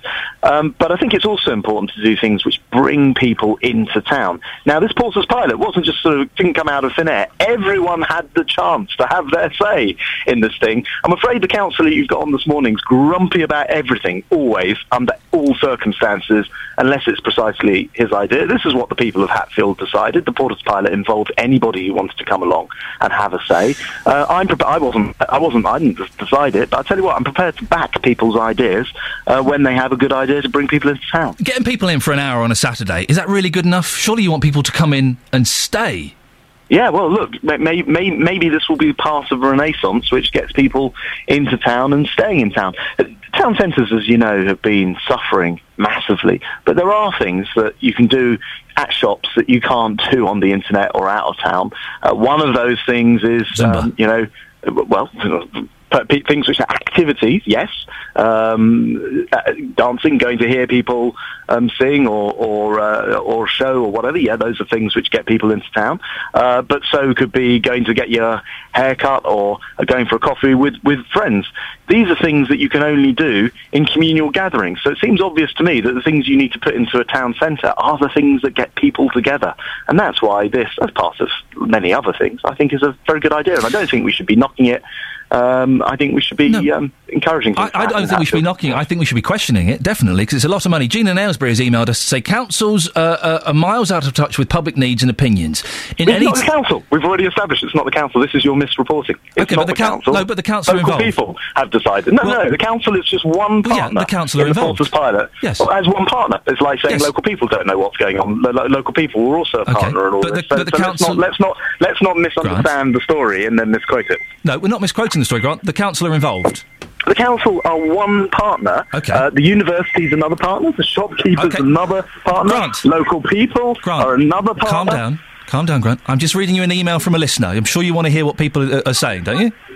Yeah, but this listener's in Aylesbury. The town is in Hatfield. Okay. What people of Hatfield want Okay, is Grant, for I that won't town read you. I won't to read come you. to life again. So you don't No, want to no, listen. far away, far no, away, if you far don't want to away. listen to someone's opinion just because they're in Aylesbury, that's fine. That's absolutely fine. Yeah. It's a little bit narrow-minded, but it's fine. No. Listen, I merely want to point out two errors in your report. One error, really.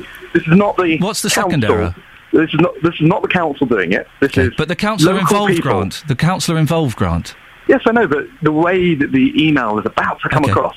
Okay. You're about to read out. Well, you've not is listened going to it, Grant. You've shown you don't want to listen to people's opinions. That's absolutely fine. I love to listen to local people's opinions, and this is a project which is run by local people. Yes, okay. You're also a government minister, so I'd have thought you'd want to listen to opinions from all across the country, but perhaps I'm wrong there. Look, all I'm saying is, in Hatfield, this is what people of Hatfield have asked for. Okay. Now, I understand someone from Aylesbury would want to bring in and comment on it, particularly if you misrepresent the story and saying it's the local council. Grant, the councillor involved, we've established that. I apologise if I've They're one of the misrepresented. partners, yeah. I apologise if I've misrepresented in any way, but the councillor involved. Jean goes on to make a point about towns. Jean lives in a town. I think she's able, Grant, I'm sure you would agree as a government minister, that she's able to make a point about what people want in towns, isn't she? Sure. Shall I read it or not bother? Sure, by the way. OK, fine, thanks. Jean says, councils, like government, are miles out of touch with public needs and opinion. In any town, a good start would be to halve parking costs and shop rents. Doesn't she have a point? She does, but parking, and this is why I say it's important to listen to people who are local. Everyone local knows that parking's free in Hatfield, number one. And secondly, as I say, this is not something that councils or government has driven. It's something that local people have driven. Grant, thanks for your time. You're welcome. Always fun. Oh, it is fun, isn't it? Yeah, absolutely. Thank you, Grant. Speak to you later on. Grant Shapps there. Let's get the travel news. It is fun. Let's get the travel news now with Brooke. Beds, Hearts and Bucks travel. BBC Three Counties Radio. The M11 into London has delays of nearly an hour now between Junction 8 at Bishop Stortford to 6 for the M25 through the roadworks. Over in Cheshunt, the A10 Great Cambridge Road, that's still busy from the links all the way to Winston Churchill Way.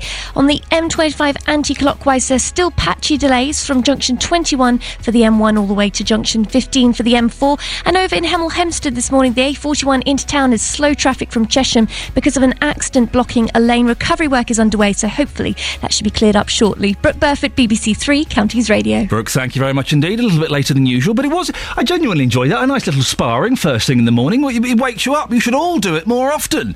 And thank you to Grant for coming on and being a good sport. Let's get the news and sport now. Here's Catherine Boyle. Getting beds, hearts and bucks talking. This is BBC Three Counties Radio. Good morning. Here are the 8:30 headlines. A Stevenage woman's calling for an overhaul of CRB checks, claiming too much information almost ruined her life. Independent care watchdogs say Milton Keynes Hospital is failing to treat elderly patients with dignity and respect. And ministers are preparing to announce more help for working parents to meet the cost of childcare. Beds, Hearts and Bucks Sport. BBC Three Counties Radio. Rio Ferdinand has dismissed claims his England career is effectively over. He's withdrawn from the squad ahead of the upcoming World Cup qualifiers, blaming his fitness programme at Manchester United.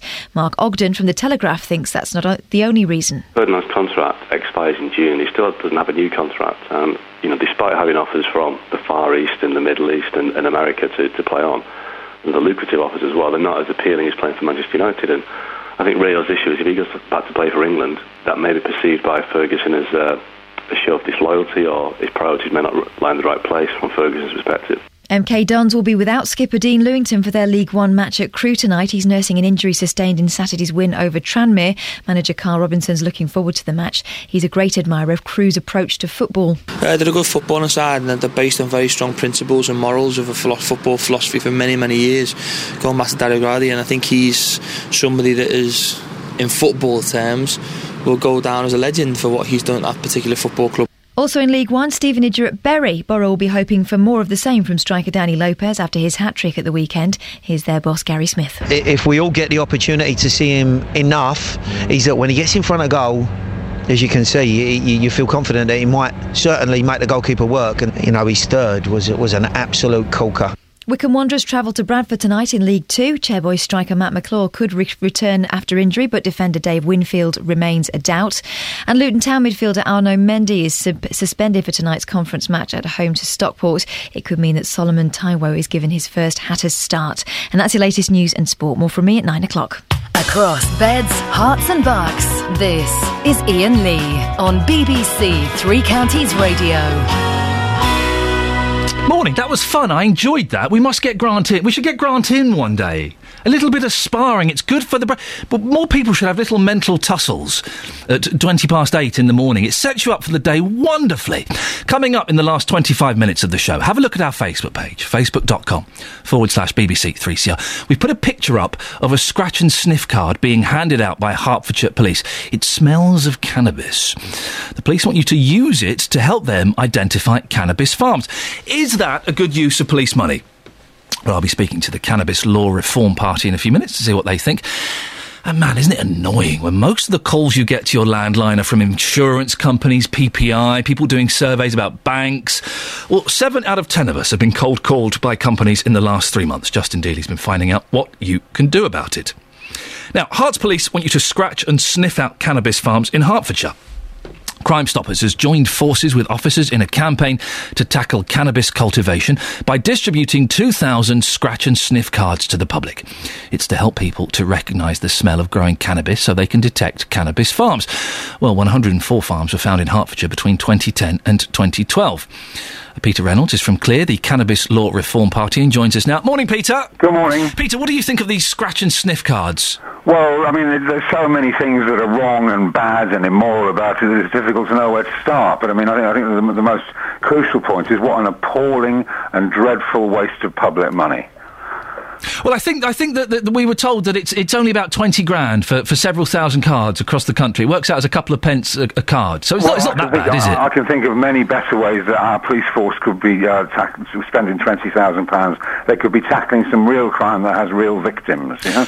What's immoral about this, Peter? Well, because it's. I mean, there are two forms. There are two in law. There are two types of crime, if you like. There's a type of crime that is called malum in se. That is something that's wrong in itself. In other words, if you attack somebody or if you steal something, and there's malum prohibitum, where something is illegal simply because it's been made so by statute. And quite clearly the laws against cannabis are that. You know, the reason that the police are pursuing this angle is because it's easy meat for them. Instead of going out and tackling burglars or people who knock old ladies over the head, what they want to do is they want to go and interfere in people's right to grow a few cannabis plants privately in their own home. This is not going to catch major organised crime who are involved in human trafficking and destruction of rental property. What this is going to do is persecute people who are using something that is hundreds of times safer than alcohol in their own home in private.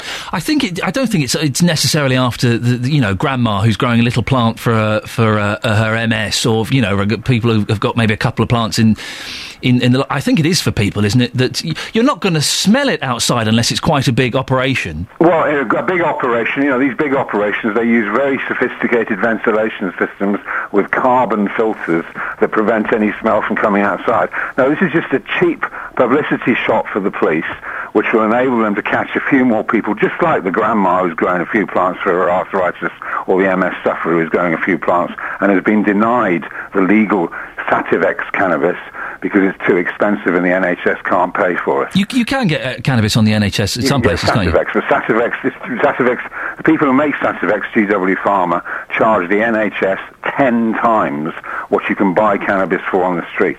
And pharmacologically, both products are identical.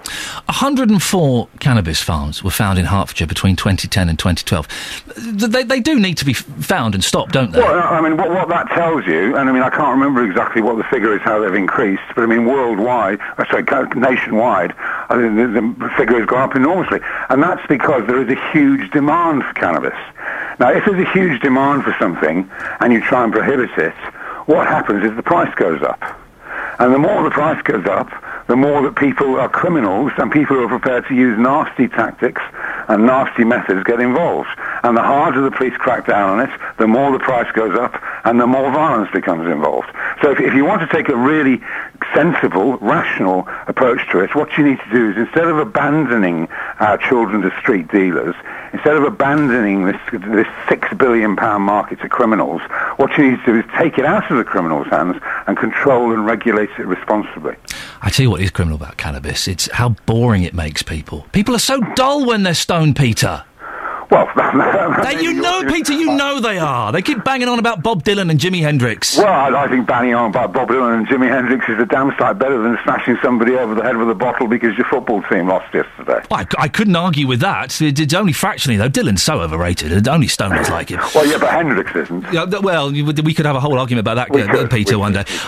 Listen, it is against the law, and whatever kind of my views are on it, it is against the law. So the police do have to prosecute. Unless the law is changed. The police should be pursuing real criminals, not grandma growing a couple of plants for her arthritis. But I don't think they are pursuing the grandmas with a couple of plants for their arthritis, are they? We get in the local newspapers, that's exactly who they're pursuing, because those are the people they catch mainly. I mean, last year, Northamptonshire Police, and remember this is a nationwide campaign, Northamptonshire isn't that far away from you. Last year, Northamptonshire Police issued a statement that the smell of growing cannabis causes cancer. Did they? They did. Well. And we pursued them through the Police Complaints Commission and the newspapers that published it through the Press Complaints Commission, until eventually they had to admit that it was completely wrong. It was a scare story. In fact, it was an act of terrorism. And that's pretty much the same thing as they're doing here. They're trying to turn neighbour against neighbour. What they need to do is get off their backsides, go out and catch some real criminals. There is a lot of misinformation about cannabis, and having friends who have used cannabis and who have fallen foul of drug addiction. I'm trying to tread around this as carefully as I can, because I don't want to be one of those, hey man, drugs is bad kind of things. I'm trying to tread around this as carefully as I can.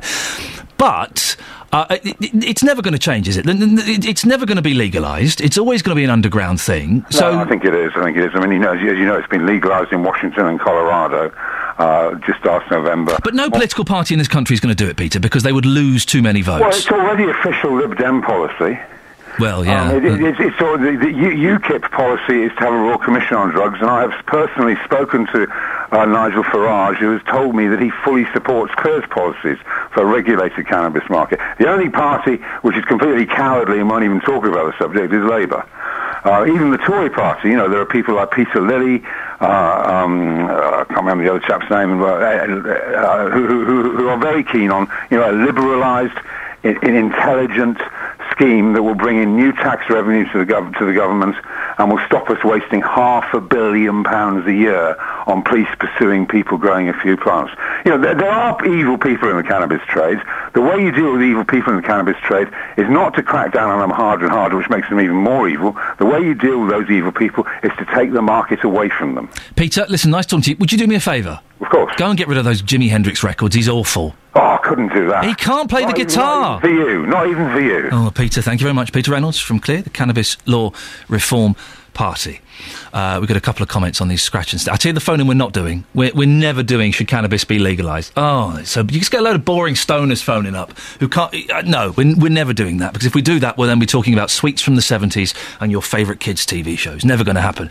Rhys says, cannabis smells vile. I wouldn't need a stupid scratch card to know what it smells like. And David says, never knowingly smelled cannabis, so a scratch card would be good for me. Perhaps I'm in a minority. Cat wee smells vile to me, would hate to mix that. They do smell quite similar, to be honest. They are vaguely similar, I've been told. We're talking about this £27,000 of Porter's money that's been spent in Hatfield on... I did like the way that Grant Shapps there was very open about his his troubles with Dean, the other councillor we spoke to. Oh yeah, Dean's miserable at everything. They weren't fans of each other. £27,000 has been spent on... Dean has called back, has he? To say, it's all kicking off, I can't have a fight. Dean's called back to say that he isn't grumpy. And he wasn't grumpy when I spoke to him. Didn't sound grumpy in the slightest. Those are Grant Shapps' words, I should hasten to add. I don't think Dean was grumpy. I think he was expressing his opinions forcefully. We're going to see if we can get them both back on in the future at one point. And I think that would be a nice little head-to-head to get Dean and Grant on together. I thoroughly enjoy talking to both of those gentlemen. Anyway, back to this. The £27,000 has been spent on a portable stage. Dean, the councillor, was saying they should spend 30 grand on a bandstand. Tim in Watford has said, who do they think a bandstand will attract? If you're going to go to a town, that's because you need to buy something. No way anyone is going to go into town to see a crummy bandstand. Tim's kind of confusing the bandstand and the portable stage here slightly. Clearly Grant loves this idea, but who is he to waste all that money? I know Hatfield well, and 100% this is an awful idea. Well, it's certainly got people debating it. What do you think? £27,000 on a portable stage. Is that a good spending of money? I mean, the idea. What we need to find out is what they're going to have on this stage. Zumba. Yeah, maybe 3 years ago, Zumba would have got people into town. 2009, 2010, but not now.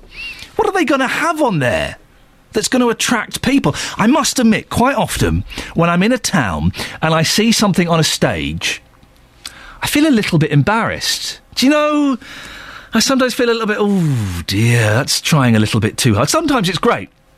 In Luton, when they had the Olympic Flame, that was great. You had Lewis Hamilton up there, but quite often you think, oh dear. Shall we move on quickly, darling? Yes, let's. Travel news now, Brooke Burfitt. Beds, Hearts and Bucks travel. BBC Three Counties Radio.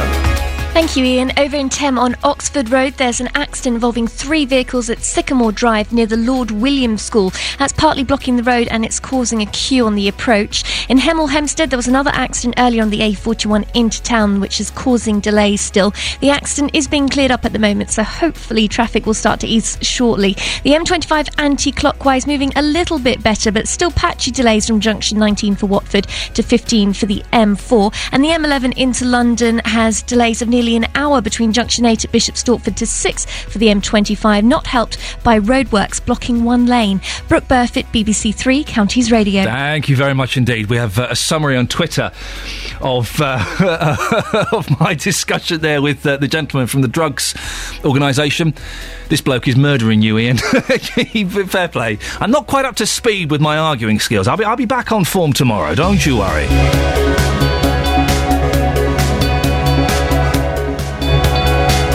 Right, it's 8:46 exactly. It's Tuesday the 19th of March.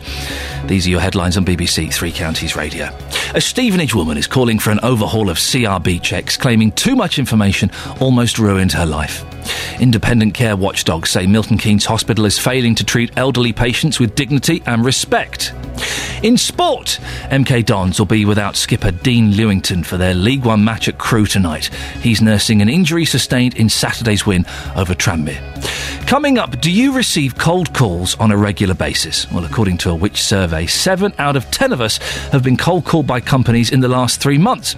We'll be talking more about this issue before 9, but let's get the latest weather now. Here's Georgina Burnett.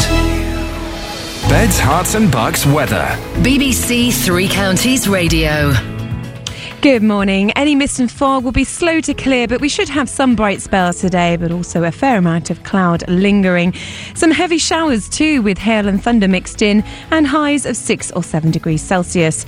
Tonight, any showers should die away, leaving us with a largely dry night, although some mist and fog will probably start to develop in the early hours, and there's also a risk of some localised frost. Temperatures dipping down to freezing, and tomorrow a lot of cloud around and wintry rain, which should die down by the early evening.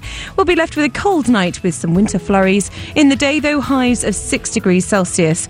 Thursday, we have a frosty start. It will be a dry and bright day, becoming windy as we head to the evening. During the night, probably going to have some sleety rain, and then Friday and Saturday, isolated snow showers becoming persistent. This is Georgina Burnett for BBC Three Counties Radio. Thank you, Georgina. Tuesday nights on BBC Three Counties Radio mean one thing: live football. Live football. And tonight we'll bring you 3 live games. MK Dons make the trip to Crewe, Stevenage are away to Bury, and Luton face Stockport at Kenilworth Road. Plus we'll keep you up to date on Wycombe's match at Bradford. Three Counties Sport, tonight from 7 on BBC Three Counties Radio. 08459 455 555 is the phone number if you want to give me a call. It's also the number if you want to start racking up your calls for Jonathan Vernon Smith. Now, this morning we've been discussing the way the Porter's pilot money is being spent in Hatfield. £27,000 is being spent on a stage which will be used for events and fetes to attract new people to the town. Carl Welch runs a carpet shop in Hatfield Town Centre and also runs the St John's Youth Centre. Carl, is this a good investment for Hatfield? Basically, no, not really. For the last 20 years, we've been waiting for money to be put into the town centre. They've not spent, well, they haven't spent money for 20 years in the town centre. John Dean would probably say different, like Councillor John Dean, he'd probably say different, but I'm telling you now, it hasn't. I've been in the town centre a long time. You can ask people that live in the town centre. What would you have spent this £27,000 on then, if not a portable stage? Well, actually, putting a lick of paint around the place, trying to make it look smart and what it is, making it out, making it look smart, sort the pavements out, there's a lot of things that need doing in the town centre. I mean, we've been promised money for, like I say, for 20 years. Another thing they've just brought in is parking. The only thing Hatfield had going for at the moment was free parking. Now they brought parking fees in.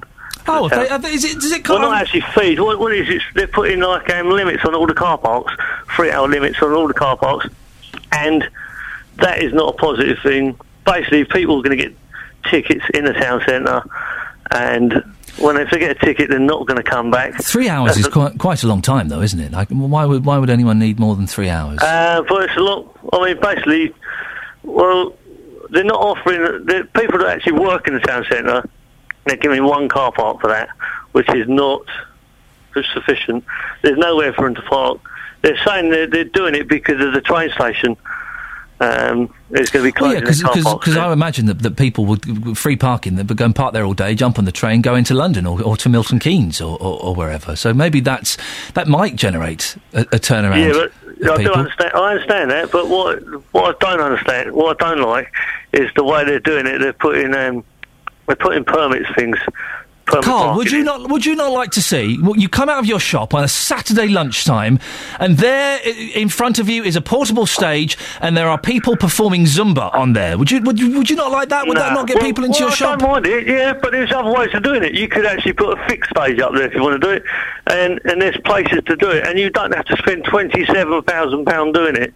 And then, on top of that £27,000, you have to pay to store that place. Then you've got to put it up, and it's going to cost you £600 every time you put it up, put it down, put it up, put it down. And there's a lot more things. I mean, they haven't put a lick of paint on the place for all that time. You only got to look in the town centre. Have a look at the one in Hatfield housing offices. You look at that, look above it. There's not even a lick of paint above it. You go to Welling Garden City, beautiful. You know what I mean? Have you spoken? They're talking about using it on pop-up stalls as well for the market. Well, you know what I mean? There's just a lot more better things to spend the money on. Carl, have you spoken to the council about your ideas? Yes, I've been to meeting after meeting. What they do, you'll have a meeting about a meeting about a meeting about a meeting, and don't get nowhere. It's just absolutely... Do you not think there is an argument? There is an argument, Carl. That, you can go around and you can paint and you can fix the road and stuff like that. But maybe towns do need to try something new and innovative to get people in, something a little bit different, and perhaps a stage where they can have music on it, or demonstrations, or maybe even celebrities, people off the telly. Maybe that is different enough to work. Yeah, but what you've got to do, you've got to look after the people that have been in the shops, running the shops for all these years, and putting a bit of paint around, make it look smarter, make it more presentable for people to walk into the town. If you walk into that town centre at the moment, it's not good. If they haven't spent no money for 20 years on the town centre, and not even a lick of paint. I mean, it's unbelievable. I mean, if you've done the same to a car, what you've done to that town centre, that car won't be running now. Carl, listen, thank you very much. We started talking about cars. I've got to bail out of this conversation. I've done my nutting over cars the last couple of days, really. Carl, thank you very much. Carl Welch runs a carpet shop in Hatfield Town Centre. We did ask someone from Welling Hatfield Borough Council to speak to us. They declined, but they sent us a statement. It's quite long. I'll just have a little look at it. The proposal to purchase staging that could be used for events in the town centre was part of the bid for funding under the Porters Initiative. It's also more cost-effective than hiring a stage each time an event is organised. The cost of erecting and dismantling our own one is cheaper, approximately £350 each time. It's a shame that any positive news in respect of the town centre continues to be criticised by a small minority.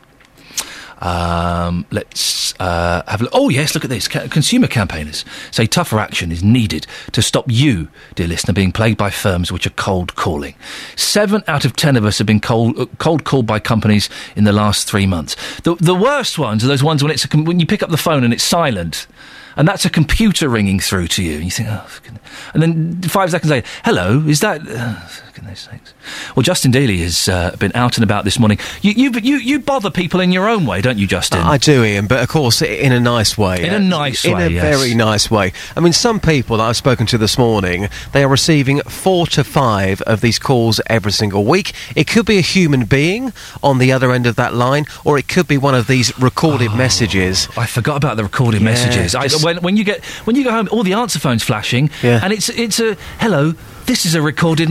jog on, computer. Delete. Well, I've been asking people this morning, Ian, how they deal with these calls, because a lot of people, of course, want to stop them, but if they can't stop them, what do they say to these people to get rid of them? And this is what people have had to say. Well, Dean, you've got an interesting tactic on how to get rid of these nuisance calls. If it's a lady, quite simply, you start flirting, asking them out, that sort of thing? Yeah, and then they sort of give up on you, really, then. Do you know what I mean? You start asking about certain parts of their body as well, keeping it rather clean? Yeah, if they've got blonde hair and, them sort of bits. And that soon gets rid of them? Yeah, they soon hang up. Now, Kath, we're talking about ways to deal with these nuisance calls. I suppose the only way that's worked for you is to change your telephone number. That's because right. Now you've changed it, they're not happening anymore. Yeah, absolutely, yes. So, yes, I changed my provider and I've got a new number and miraculously they've stopped. Now, before you changed your number, you registered with the telephone preference service, but again, these calls kept on coming through, didn't they? Yes, they did. Even when I asked people how did they get my number, how come they're calling me when I've signed up, they didn't have an answer to that. So I just politely say, sorry, I'm not interested, and hang up. I mean, just lastly, you seem very polite. You seem quite posh, if you don't mind me saying. Even you must have lost the plot a couple of times because these people won't go away.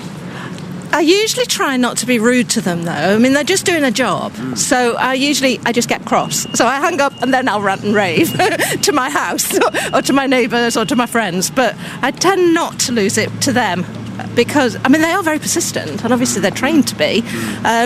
But I usually just say, sorry, and hang up. Because that's the easiest way. I've realised I can't reason with them. They just always have an answer to come back to you. So I just hang up. Now, Judith, when you get these calls about PPI insurance claims and other nuisance calls, how do you deal with them? I already tell them that I've put a claim through and it's going through, and then they just put the phone down. So it actually works for you? Yeah, it works. So you just say, no, don't worry, that's been sorted for me, I'm in the process, and immediately the phone goes down? Yeah, that's fine, yeah. Wow. Yeah, it's really good. That's a great tip, isn't it? A very simple tip, but you're telling me it works. It works, yeah. Hey, Justin, I've got a tip for you. Go on. Never say to someone, you sound a bit posh. I'll tell you why. Go on. Everybody sounds posh compared to you. Thank you, Ian. No, I mean thank you very much. Do you know what? I need to have a word with the management here because in our radio car we've got the BBC Three Counties radio brochure now on DAB, digital radio. That's us. And on the front, what they haven't done is put the talent on the front, such as Jonathan Vernon-Smith or Roberto or Nick Coffer. I'm on the front, aren't I? Exactly. They put you on the front with a very, very dodgy jacket, clearly no makeup and clearly no hairdryer that morning. Yes. Hey, listen, that's a bit below the belt. Hey, listen, by the way, I listened to you filling in for me yesterday. Thank you very much for doing it at short notice. Yeah, it's great, wasn't it? Do you want to go out for a coffee and I'll kind of just tell you the bits where... I say go out for coffee, it'll be like a 3-hour coffee, and I'll tell you the bits where maybe you went a bit wrong and you could improve slightly. Yes, I can do the same for you on this morning's programme. Is that okay? Oh, Dealey! Touche! Always a pleasure, sir. Speak to you later on. Thank you, Ian. Take care. That's our Justin Dealey there. You see, this is the problem with Dealey, right? He's a good bloke. You let him host a breakfast show for a morning...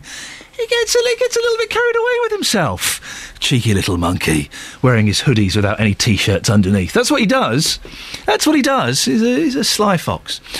Listen, if you want to get in touch with the show, and a lot of you have recently, and I appreciate it, you can always send me an email. If there's a story that we're not doing, that we're not covering, you can send me a cheeky email, Iain.lee, and it's IAIN.LEE at bbc.co.uk.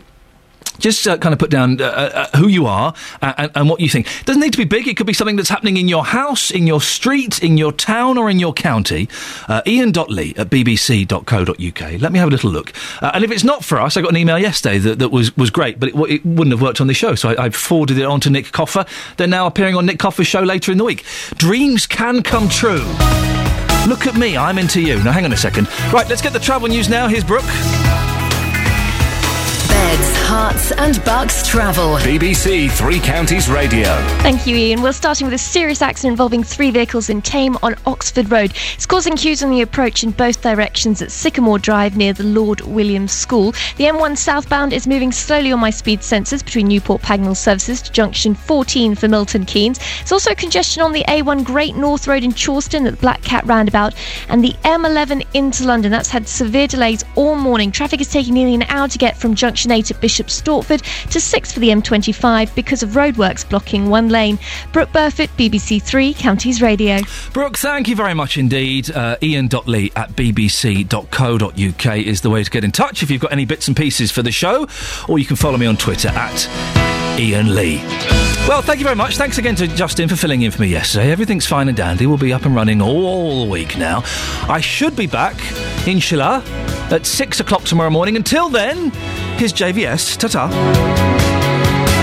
Getting beds, hearts and bucks talking. This is BBC Three Counties Radio. Thank you, Ian. Good morning. Welcome to the JVS show. I'm Jonathan Vernon-Smith. It's Tuesday, and on today's Big Phone In, should the government be helping parents with the cost of childcare? Ministers will announce plans to pay working families